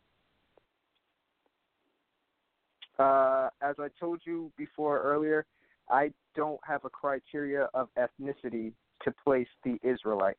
I know they exist, but I don't have a criteria, which is why, I understand. Since I can't objectively prove that, I don't teach something. I'm on the lines here to listen to the criteria that are used to state who is an Israelite or not. So that's why I will not say that. That's why I will not say you're not an Israelite. But what I'm saying is I can critique the criteria on how you arrived at that. Well, let me ask you this. What criteria would you use to find who is a Jew today? I would consistently keep digging through Scripture. I wouldn't look for a personal experience and say that because I'm experiencing some curses in Deuteronomy 28, that makes it that I'm an Israelite. I would keep putting Scripture upon Scripture. I feel you. Now, there are some people that come on this line. Matter of fact, I don't know if John was one. I found it out through the Scriptures. And I still say this very solidly. If I had time to go through these Scriptures, y'all wouldn't be saying what you're saying now. Well, I'm not just saying that. Hold on, let me just say this one other thing you comment. I'm not just saying that to be blunt and all that. I'm saying I'm looking at Scripture that talk about general characteristics of Israel we follow. How do you be scattered? We went through that. The oppressor, how he would come out of the north.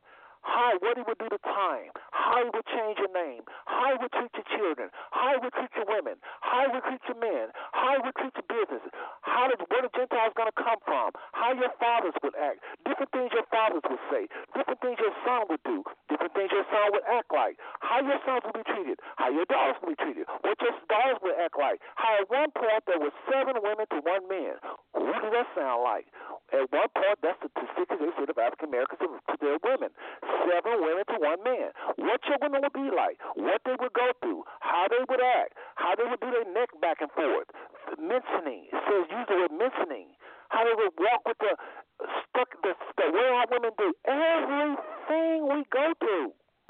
I just ain't had time, which is why I was so adamant and probably seem a little rude with cutting people out trying to get to these Scriptures. So my point to you is this.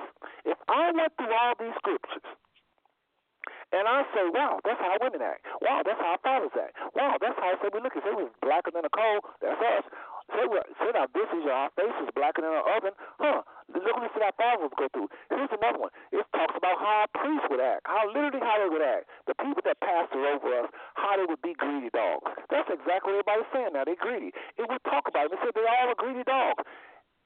Israel is supposed to repeat. Now you say forever don't mean repeat. I understand what y'all are saying. But what if we're sitting there living it? But that's my point. So let's just say it like this. Maybe forever don't mean forever. I got your point. I heard it. So my point would be to that, as I have a criteria in my mind. One would be to go through Scripture to identify what an Israelite is. Second thing would be I have to define what an African American is per the question that's on this phone. And the third thing I have to do is, like you're stating here on this phone, you're saying that every single curse the African Americans as a nation are living out today. And I have the proposition that I didn't say that. Yes, you did? I didn't say that. I said we lived out. Listen, I may have said it. I take that back. Maybe I did say it like that, but I also said it like this. We have lived it out. You got to look at us in like 400 years time frames. You take your hand and measure 400 years in your mind, and you go throughout the planet and look for what nation, because he said we will be doing this for 400 years. I think that should repeat. You look and see, let's look at 400-year blocks of time, and let's look at everybody on the face of this earth who have went through this. If you do that, and we've been here for 400 years as of 2019, thank the Father we're at the end. If you look at our sojourn here, we have went through all of these Scriptures. All of them. If you look at the Israelis and whatever history you can track back on them people, they don't live out not one of these Scriptures, brothers and sisters. One. Not one. People say, oh, brother, you extreme. You hate. I love them. Nobody say I love you more than I do. No blog show, I guarantee you on Blog Talk, say I love white people more than I do. I really do. I love the Jews, the so-called Jews. I've talked to them. I've recorded majority of them saying what I'm saying to y'all. They don't live out this stuff. The big preachers won't sit down with me because you know why? They don't have an answer. They don't have an answer. And the few that had the guts to talk to me got their lunch brought to them. And I mean in love, not trying to put nobody down, call them sir, being all kind. They don't have nothing to say. They're not going to say nothing to you. If you go ask these questions, they're not going to say to you. This is what we do here at the Five Smooth Stone Network. We bring out this truth. Again, description, nose jewelry. God get mad at Israel. I'm going to take away your nose jewelry. I'm going to take away your forehead jewelry. I'm going to take away your feet jewelry. This is supposed to be a punishment. I'm going to take your nose jewelry away? Who wear nose jewelry? I'm going to take your feet jewelry away? We so out of our minds, we don't know this is the way our people dressed. But do you ever see anybody white anywhere dressing this way? And again, no disrespect to white people. Moses passed with Pharaoh's grandson. I guess that was a little white kid. Everybody knows Pharaoh was a dark skin. That Bible is full of dark-skinned people. I don't want it to be. I'm not trying to make stuff a black thing. It just is. Whenever white skin appears in your Bible, it's associated with something not good. I didn't do that. I wish I could say, this is what Brother Seth wish.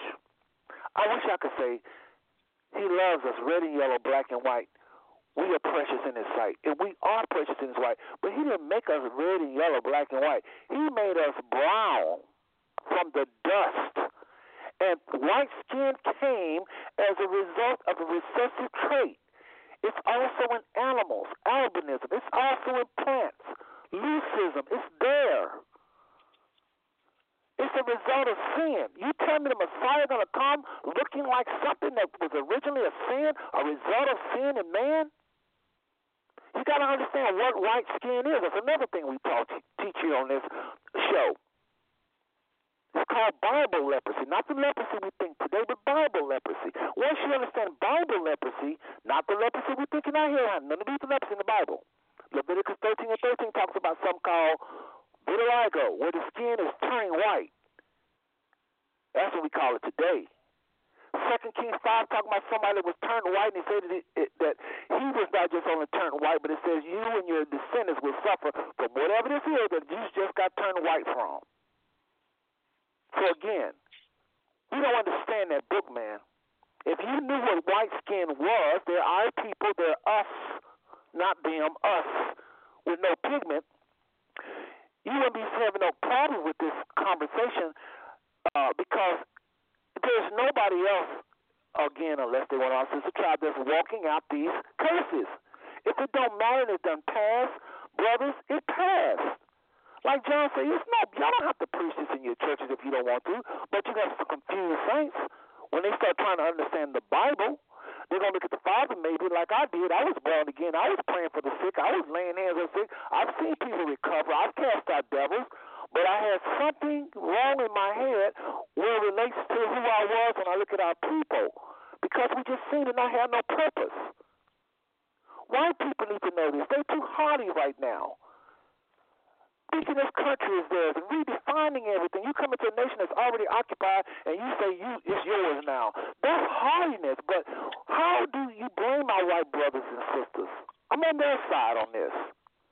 I said I'm on their side. Don't get mad if you want. I'm on their side. Of course you're going to feel superior if nobody ever break down to you exactly how you became white. How that there was no life in you, period. That everything comes from Africa. So where did y'all come from? When you begin to have these kind of conversations, they will come down off their hardy horse, especially when you start talking about your Messiah. So it was not a person of, not that you want to hurt nobody's feelings, but just the truth, folks. Let me go to a few more scriptures and I want to let y'all have the mic, and I do mean it. Brother Seth, I want to address some of the verses that you've been using in regards to making claims to the African American people as Hebrew Israelites. You keep saying, who from the north has ever invaded Israel? And there are plenty of scripture that reveals the Assyrian nation Syria, Damascus, all of those regions of the north, God rose up kings to punish Israel through their.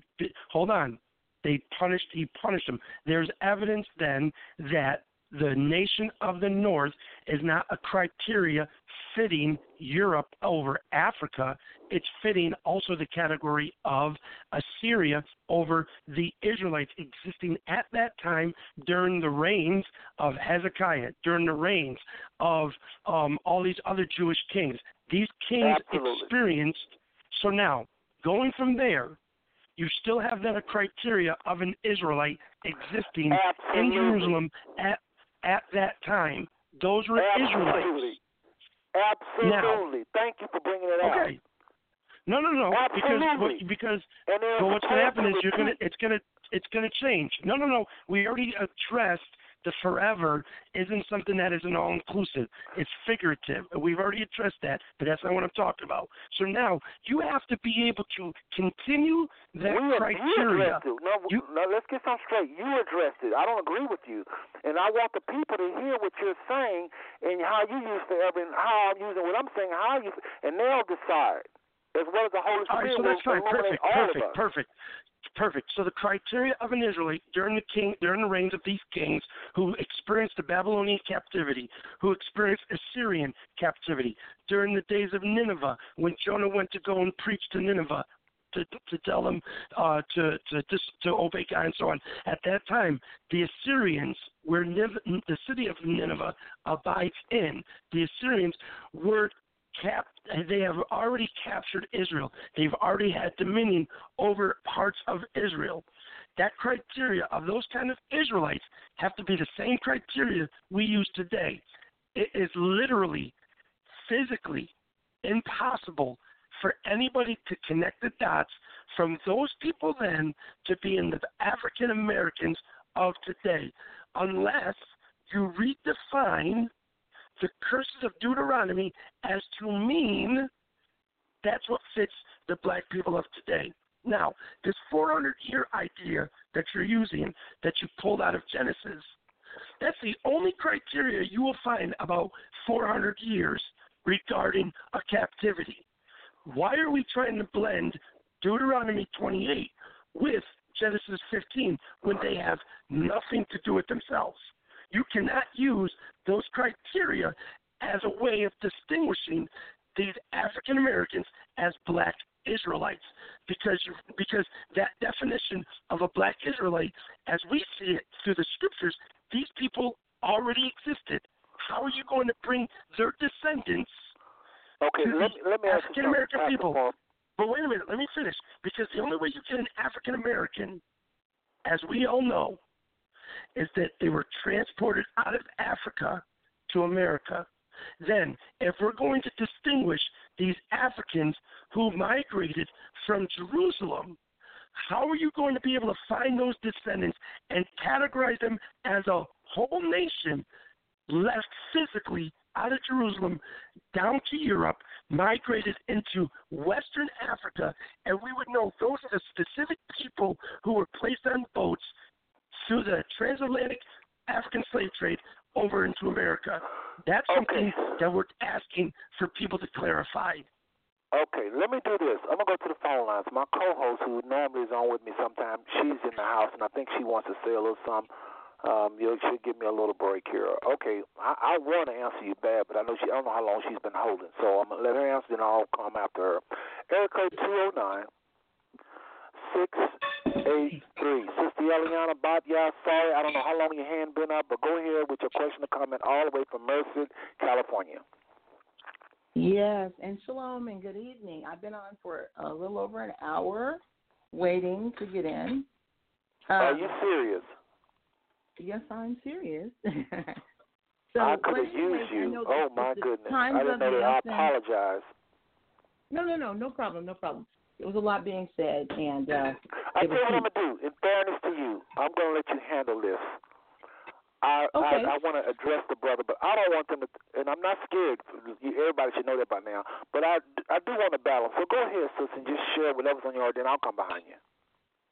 Okay, so basically listening to all this, it sounds to me like the same thing that we deal with as a people anyway. We are so used to being considered to be nothing in the United States of America. We are so used to the browbeating and the slavery and the understanding from that vantage point that any time we try to elevate our understanding about our condition and who we are as a people, it is severely attacked. It's first of all attacked by those people who enslaved us, but the further attack comes from the Willie Lynch syndrome.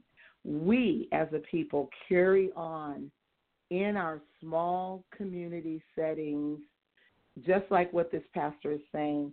You can't use scripture. Now, you had asked him, okay, let me finish my point. You can't use scripture to quantify the fact that we are the Hebrew Israelites based on our suffering of 400 years in the United States. But earlier you asked him how would he then classify who are the real Jews today, and he did say he would use scripture. I think the point is that instead of using the scripture to explain to him, you did a lot of explaining instead of just reading the scripture. This is something that he's going to have to do on his own, actually, because all of us who have come to this understanding, and there are millions of us now who have come to this understanding independently, but it wasn't independently. It was by the Ruach, or the Spirit of the Most High. When I came to understanding, I was actually physically in Israel on a tour, and the Spirit of God spoke to me directly and said, this is the land of your ancestry, and I'll bring you back.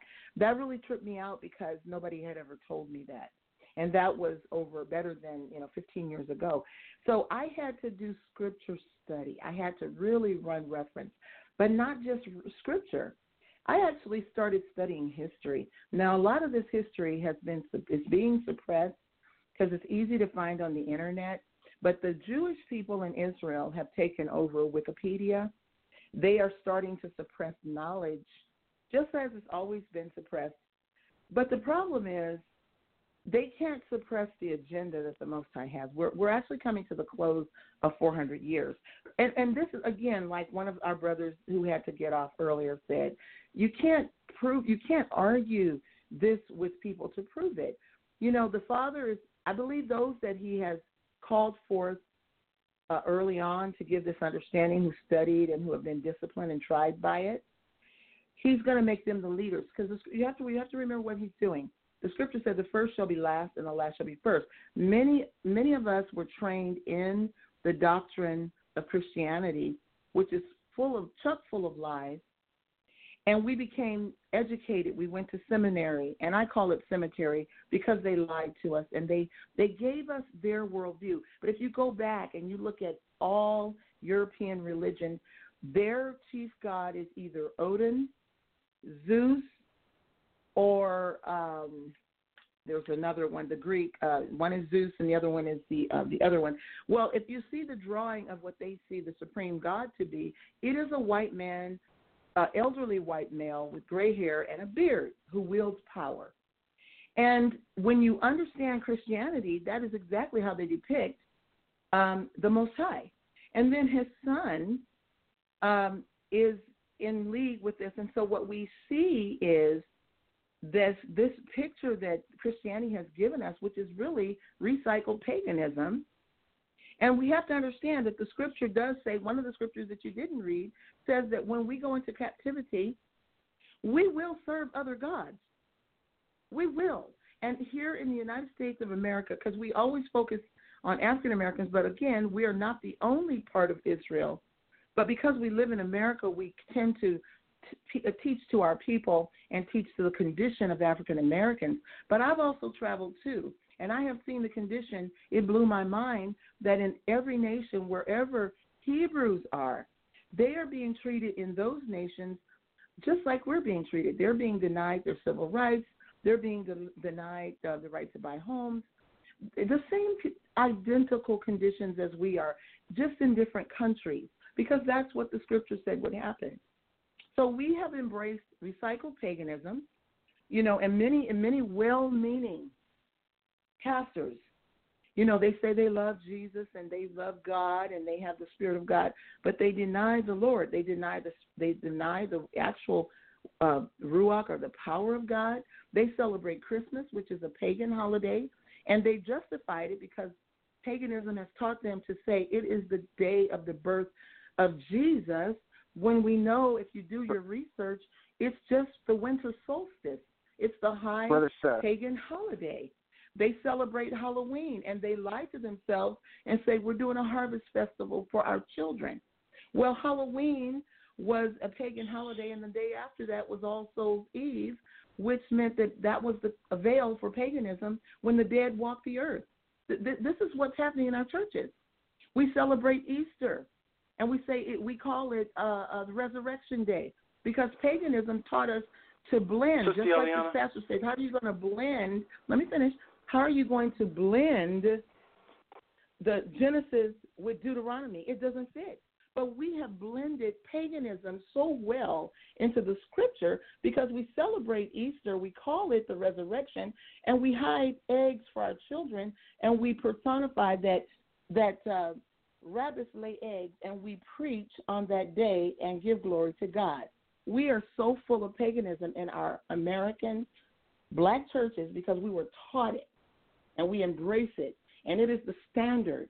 And we believe it, but we cannot take the scripture and believe it. We have a problem with the raw scripture, the way it's written, because there's no paganism. And we're accustomed in this country of accepting, swallowing paganism whole and denying the truth of the scripture. That's my comment. Okay, well, let him jump in here. Let our brother, I think with this Brother Jermaine, let him just comment on different things we're saying now. Again, we want to get back to the scriptures. Real quick, sir. We've been promised 10 minutes apiece, me and my pastor, to speak 10 minutes. And I just want to know, when is that going to take place? 10 minutes without being disturbed. Actually, I only need 5, but I have not gotten that yet. And I've been sitting on the phone for over 2 hours. Let me say this to you. I know it's been rough. This has been a rough night, and I've just been trying to keep it on. This is the worst night for me ever hosting, just for the record. I've never had this much problem. And it could be how I started with the show, so just know that. And I'm trying to keep everybody. Hold on. I'm going to let you go 5 minutes uninterrupted. Actually, 10. I'll let you go 10 minutes. Okay, well, but what I'm trying to, let me just say one thing. What I'm trying to do, brothers and sisters, is not have people to say something we just said, or like Dan was coming on and was talking about jumping ahead, which he didn't know. I just want us to, we're building. You already know we believe in Christ first. You already know the spiritual Jew is more important. So nobody needs to come behind us and say, if you start saying that, I'm going to interrupt you. If you start saying it's not just African Americans, we already said it's others scattered. So if you do that, I'm going to cut you off. And we've had a lot of that tonight. That's why I cut you off. So I want you to go in and go for 5 minutes, and then I want the pastor to go for 5 minutes. Then I want to do it one more time. I want Sister Eliana to jump in after your 5 minutes. Pastor goes, then Sister Eliana jump in after your 5 minutes, and then y'all can do another 5 minutes. We'll wrap up the show. We're just going to run over late tonight. Cool. Go ahead. Cool. That's fair. All right. So, going back, I want to make a statement that we never denied Scripture, to use Scripture as a means to support your claim. What we stated was that you can't take a verse and say that because I experienced, therefore this interpretation must be true. So we want to put that out there. We don't diminish a person using Scripture upon Scripture. As I stated before, we're like the Berean Jews in our mindset. We'll search the Scriptures daily and go back to see if these things are so. So it's not about taking Scripture. It's how are these Scriptures objectively true with other Scriptures and not just your personal experience. Now, going back to the statement made about Genesis, about the 400 years, as Brother Seth, as you already know, that I stated 2 weeks ago, that in Genesis chapter 15, the verse that a lot of people quote and use is that, and they shall be afflicted them 400 years, which is verse 13. But yet they don't reference how verse 14 is tied with the very same thing. And verse 14 says, and also that nation whom they shall serve will I judge, and afterward they come out with great substance. And in Exodus 12, in verse 40, it talks about, actually in verse 37, and it says, and the children No, verse 36. And the Lord gave the people favor in the sight of the Egyptians, so that they lent unto them such things as they required, and they spoiled the Egyptians. Spoiled in archaic means that they stripped them. And if you read the verses forward, it tells you the things that they stripped them of. So why is it that we only use verse 13, but yet verse 14 is with verse 13, and yet we see this being fulfilled in Exodus 12, 36 through 37. So that's that point. My last statement that I want to make is that I am opposing that every curse, or I would like to be corrected with information that in the 400 years that the African Americans have been established as people in this nation, that in those 400 years that all the curses in Deuteronomy 28 have taken place. I want to know, where did they eat their own people, as verse 53 states? And they shall eat the fruit of thy own body, the flesh of thy sons and of thy daughters. Now, I know it was stated before that that's a... Hold on. Literally 10 seconds. I already know what you're going to say. 5 seconds. I already know what you're going to say. You're going to say there's a metaphor. Okay. Right, it don't mean eat physically. And they did take Thank you, Brother Seth. I know. Trust me. I got you. I've been listening. Okay, I don't know why you mentioned that then, because they did do that. Go ahead. Because here's my point.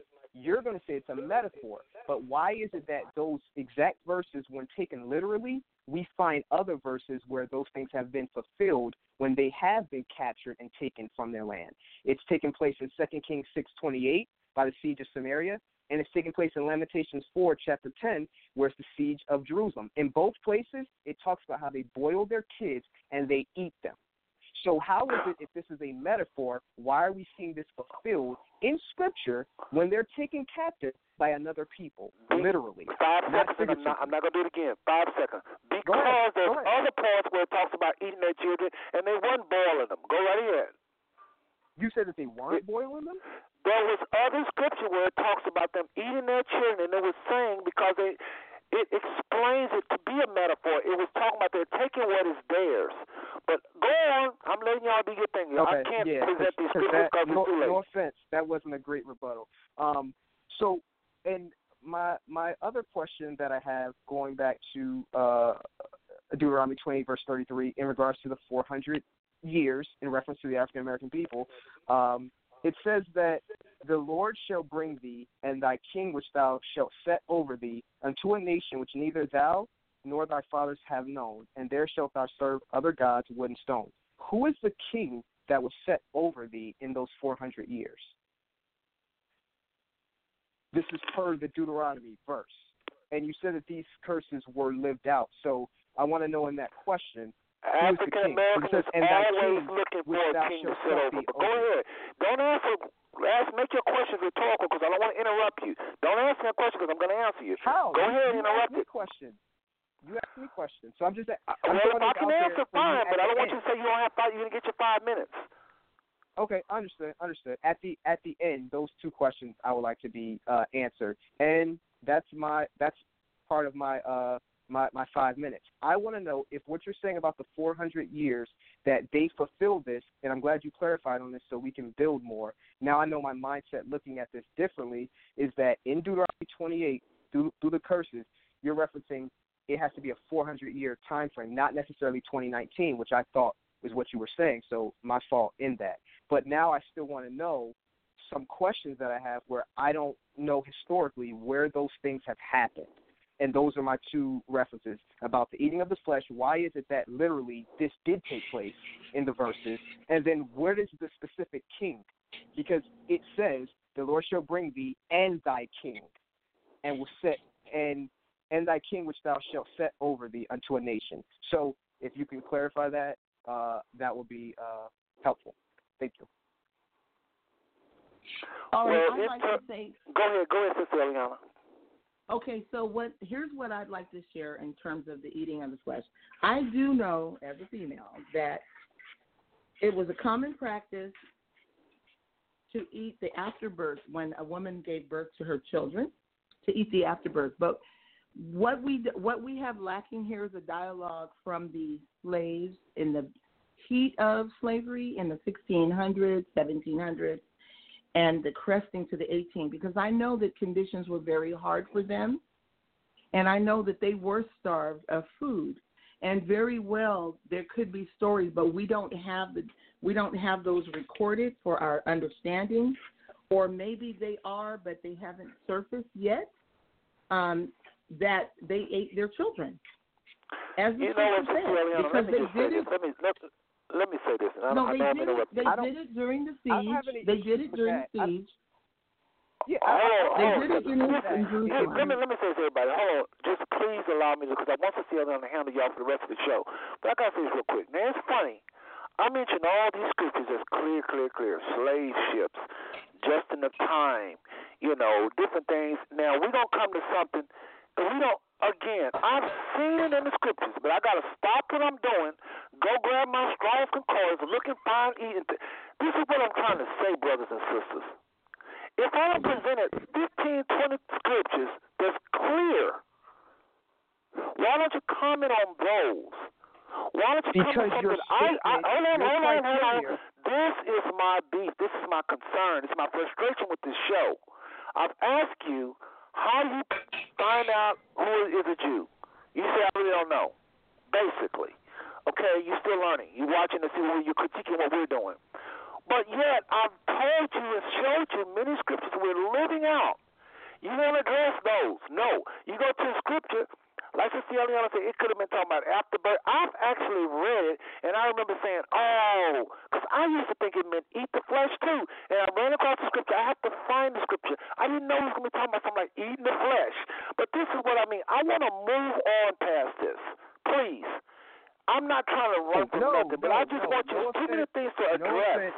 You're not gonna dictate and give your versions of a standard, then throw out a criteria and say all the curses have to be present, and then we give verses to the curses, and now you're saying move past that. You're only giving the certain curses. I'm not running. Go ahead, Sister Yolanda. You can deal with it. Go ahead and deal with eating the flesh. We're gonna spend 20 minutes and end the show eating the flesh. Go right ahead, Sister Yolanda. Well, no. What I'm trying to say is this. Here's what I'm saying. I love the line of the question, because this came up in my family. I have some very in my family, a lot of people are college educated, and I have some people that are super analytical, and they were looking for ways to disprove the fact that we're the Hebrew people. And so if they could prove it, if they could find a flaw in God, if they could find a flaw in the scriptures that we've understood. See, it's okay. Here, what I understand about our people is we're still stiff-necked, just like the scripture said. If it can be anybody else, we'll get behind it and we'll give our money. But don't tell us it's us, because we have been so browbeaten, we don't know how to lift our head in the moment. So we're willing to believe it is the Ashkenazim in Israel. That's okay for us. We can get behind that. We can go to Israel with them. We can hold the flag. We can, that's what we are used to, because that's how we've been bred. It's okay if it's anybody else. It's the colder ice. It's okay. We can sell ice, but if a white man sells the ice, it's colder, but it's the same temperature. But a black person doing it or saying it, it's just not quantified. Now, what's going to happen? I'm going to tell you what's going to happen prophetically. These white preachers are getting ready to declare who we are in the next 18 months. And guess what's going to happen? All the black pastors that were given grief and couldn't believe it are going to start suddenly understanding. You know when it started happening? It happened to Bishop Eddie Long. Now, he's got his own background, but a white pastor, a white man got up in his congregation, put on a tallit, told him he was a Hebrew Israelite, and he was the first in his generation that was going to receive the Torah, and they carried him on the stage. His congregation carried him in his chair. Now, Excuse me, was sister, validated. Can you just answer the verses, though? The verses that I use. I just want the answer the one to the verse verses that I use. Telling you, we don't have. See, there's a lot of conversations that are not had anymore because those people are dead. Okay, and so I don't the have one a problem, about the and I don't eating have a the problem flesh. with that if you say you don't know. But to go around about and say that, you know, that we're not trying to understand and we're stiff-necked. No. That's not I'm the telling case. you, there's conversations. There were slave dialogues. We don't have presence in our conversation today. They may be somewhere. I respect that. What about what Exodus? we have to do what is about do a the little bit deeper. We have to dig a little deeper in our own ancestral history. We have to go back to those people who do know, the historians, because they can verify. Let me say those this. scriptures. Let me say this really quickly, because I want it from Pastor Foreman. This is the Hebrew, the transliteration, pronunciation of eat, E-A-T, the way it was used. Strong's H398. Ahel. And that word means to eat, to devour, to burn up, to feed, F-E-E-D. It can be on human subjects, yes, that's here, but it also say of oppression. Okay? So we don't want to get stuck on somebody eating up children. That is not what this is saying, like I was saying all along. But for those of you that will respect James Strong over me, there you have it. Millions of people rely on that coverage. So let's move on. Hold on a second, brother. Hold on. Let's move on to your pastor. No disrespect to you. You laid it out as best you can. I'm letting you know that the scripture does not mean necessarily to eat somebody like you chew. It's just saying those fathers took what was not theirs. They took their children, and there's other scriptures in the scripture, but I didn't know that when we was going to be talking about eat is I would have brought out those scriptures. I'm not running from you. So what about those verses that say Hold on. We can do a part 4, but I want to hear from your pastor. I want to hear what you have to say. Yes, sir. And you pretty much went over 10 minutes for sure. I know we've been going back and forth with you. And let me just say this, because we're rushing. Let me just slow everything down for a minute. I apologize to you and the pastor. I've never been this much out of hosting, okay? But it ain't all my fault. When we lay a foundation, I expect us to say, okay, that's late. We don't have to repeat it. But I constantly have to say, no, it's not on nation. No, it's not on us individuals. It's not. We have to distinguish between nation and individual, and I have to constantly repeat stuff. And that's what a host does. He has to correct. Brother Dan came on. He called me actually. He thought he was a co-host some kind of way. So he's upset with me that he wasn't talking more. And I'm like, brother, you're a caller. All that was going on while y'all was talking.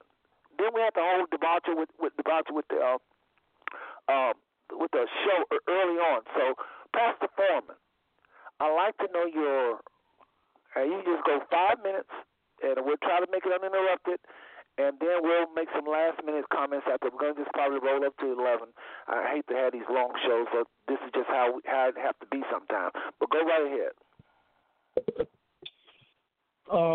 So where we're at now with this conversation, I just want to say that I've been listening to everything you've been saying, Brother Seth, even when Brother John was on and Pastor Chris, and even the lady that's on now, I'm sorry, I forgot her name. Please forgive me.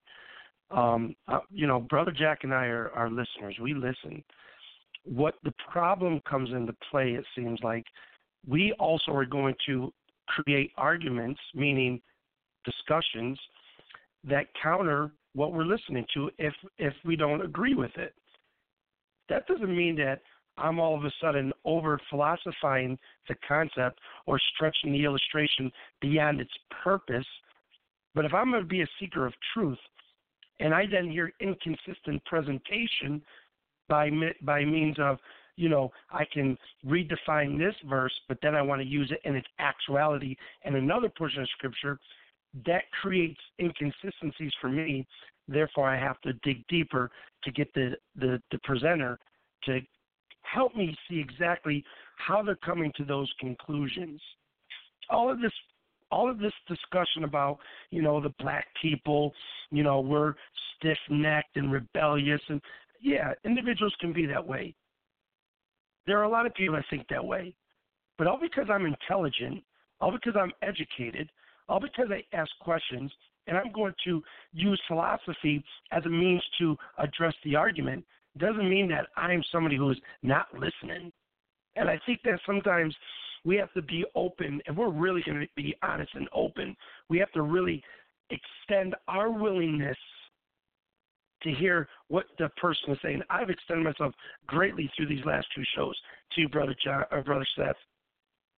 to really hear you, because I know your heart wants to help black people. If anything I know from these last two shows of listening to you, Brother Seth, I know you want to see black people uplifted, and I respect that greatly. However, if we're going to have dialogue on the content of Scripture, I still going to respect your quest for helping black people, but I'm also going to have to deal with the realities or the truths or the inconsistencies that I feel like that are being presented. And I'm going to have to pose an argument. But that does not stop me from hearing your heart of wanting to help black people. I respect that greatly. And same with Brother John, Pastor Chris, and the lady that's on the show right now. But I want to make sure that if you're going to challenge, if you're going to press your issues, you have to be you have to be willing to recognize the arguments and the arguments that are framed. There's got to be some consistency. I see inconsistent presentations of your arguments scripturally. I see it. When I go to address it, you don't give me clear answers. Again, don't get me wrong. I'm not judging your heart, Brother Seth. I just want to challenge how you get to where you are scripturally, and not just because you quote a verse and we can tie it into the experience that we're having. We need to maintain the criteria across the board for all the scriptures that we use, that if I go to the Strong's in Genesis, the Strong's Concordance, or if I go to a Bible dictionary and an Exodus reference, I can still use that in another portion of Scripture and use it as just as clear and have it tie in to the proper meanings from Genesis, Exodus, Leviticus, all the way to Revelations, and have it sound consistent. I just see some flaws in the presentation, but I want to conclude, above all things, that I respect the fact that you really want to help the black community. And I'd have to applaud that. Even for Brother John, I disagree with his presentation. Brother Pastor Chris, I may disagree with some of his presentation, but I know that the brothers want to help people. I know for a fact you would never go out and harm somebody maliciously. I know that I could trust you to know that you're not going to harm somebody maliciously. Same with the other brothers that were on the line. But I definitely have a serious disagreement with your biblical presentations of how to uplift the black man. And so I just want to say thank you for allowing me to be on your show, my brother. I really appreciate it. I appreciate you brothers as well. I'm going to say this. I think that, again, this was one of the I don't think I've ever done a show like this. And I think I had a call that misunderstood how we did things, and it wasn't his fault. Maybe I make it clear enough to him. And so that I have to be answering questions for him, and that caused me to get a little worked up. And so, and Brother Dan, I don't know if you want to comment now, but if you want to come on quickly, and literally you have like 2 minutes, and I mean 2 minutes. If you want to comment, 2 minutes. And, again, press 1 if you want to comment, Brother Dan. But and anybody else want to comment quickly, like a minute. Everybody else going to have to be a minute. Please press 1 now. But this is what I do. I don't have a degree behind my name. I don't have a bunch of accolades.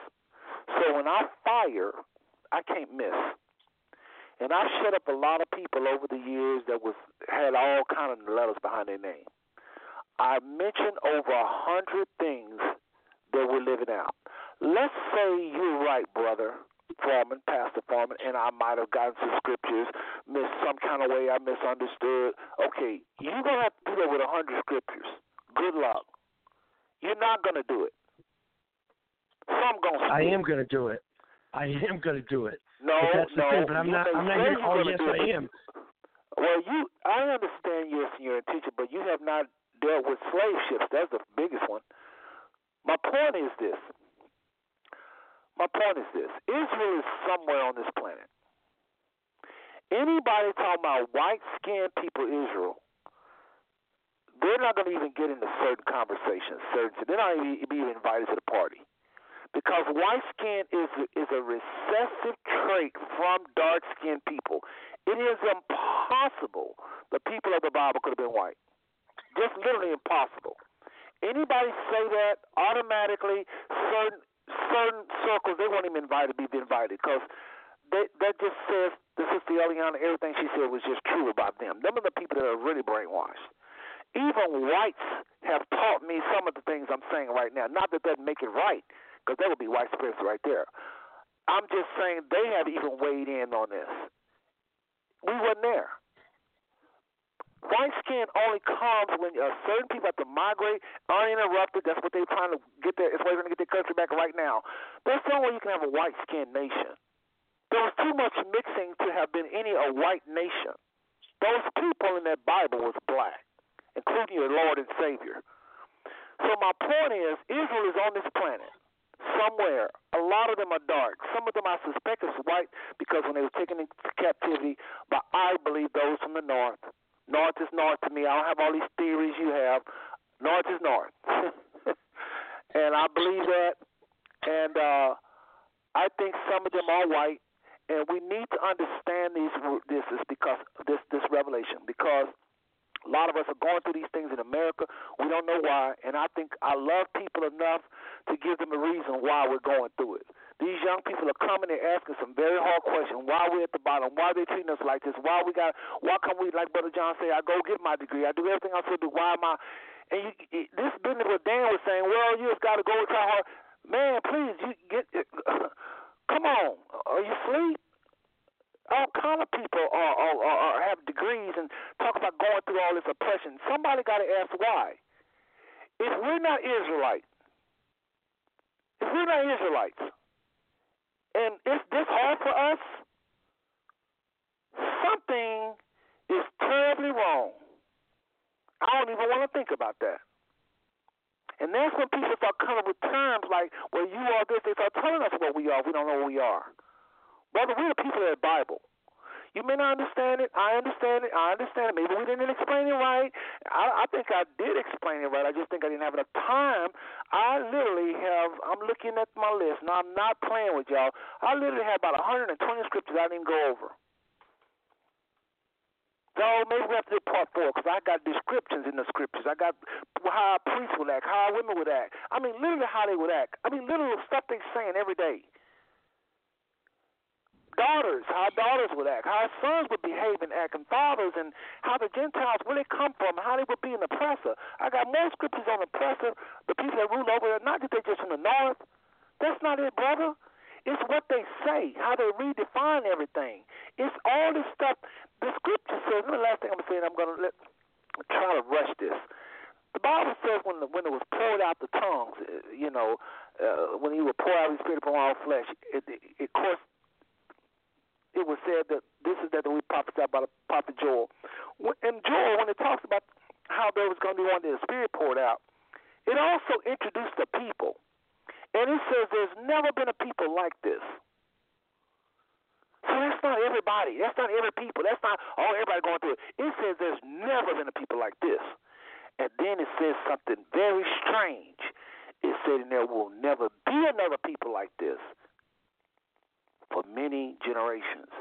We are many generations from Acts. Those people, I believe, are the people that rule over us today. One more time in the book of Joel, it talks about the Spirit being poured out. It talks about there came a people upon the earth. There's never was a people like them before them. And it says after them, there won't be another people like them for many generations. I believe that's this time. I've got so many scriptures, and if I got that wrong because I misunderstood the exegeses, and I got brother, I got 120. If 40 scriptures stick, you're in trouble. If just 4 of them stick. And the biggest issue you're going to have to answer, if you come on for part 4, you may not want to, is this. If we're not Israel, living all these scriptures, please tell me who is. Which you, no disrespect, you will not be able to do. You're no different than anybody else. You're either not going to come on for part 4, or you're going to come on and say something like this. Well, I don't know. Only the Father knows, and I don't think it's important. The most important thing is Jesus. That's how this Brother episode Seth, is going to end. You haven't heard me say any of that. You haven't heard me. I You never heard me back down. Say that. You never. No, I'm not going to say that. You can't tell me what I'm going to say. I'm just saying. I would never put words in your mouth. Don't put words in my mouth. You asked me to come on the fourth time. I would be happy to come on the fourth time.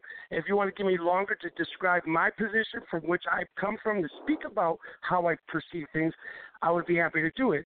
But you're taking the last 10 minutes to say a whole lot about my position and Brother Jack's position, and you're putting words in our mouths that we would never say. There's not one thing we have not accepted as a question to give you an answer. There's not one thing that we've ever said about what you would say. What we do is we stand our ground and we keep our claims. Here's what we're going to do, everybody. There will be a part 4. There will be a part 4. There will be a part 4. Now, because of what happened, it won't happen again because I'm going to get everybody straight as far as who they, who's what, and hopefully Blog Talk won't drop the ball. These brothers will come on again, and I promise you, next week I ain't going to do no commercials. We ain't going to have as many guests. It's just going to be this brother, the two brothers. I don't know if I'll invite Pastor Chris. He's very good, but I just want probably a reader. I may have Brother John as a reader maybe, and that's it. Nobody else. And you guys are definitely going to flow because I'm not going to talk that much. And we'll see. Because I'm telling you, I have never met anyone, and I'm not, there's no points to me. It's God's truth that came back and showed me that the people over in Israel are the Jews.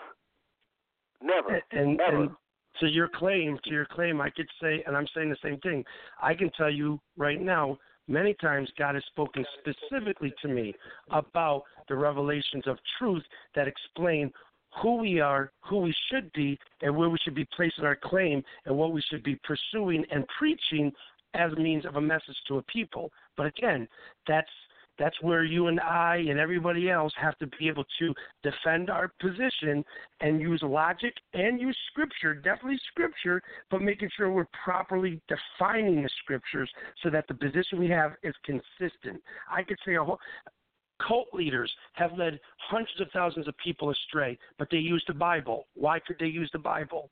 And I could say the same about anybody, and somebody could say the same about me. But if I'm a listener, if I'm somebody who likes to engage in dialogue, I'm going to listen and see how clear and how accurate and consistent one presents the Scriptures, not by taking 10 or 20 or 30 or 40 verses that sound like it's good for us to use, but they can't methodically process how it ties into the rest of the Bible and making a claim for what is of God and what is not of God. So I'm down for that. I'll take part 4, 5, and 6 if we have to. Well, and just for the record, what you just said, that could apply to anything. And what you just said could apply to you as well, and I appreciate it. There will be a part 4, just so you know, everybody. So, folks, listen, I got to wrap this show up. Again, y'all been listening to the Five Smooth Stone Network. Brother, again, Pastor Foreman, Brother Jermaine Jackson. Sister Eliana, thank you so much. Appreciate everything. Okay, sister? Yes. Okay, folks, we got to wrap it up. We run out of time. So I'll be with you brothers off the line a little later on. Again, thank y'all.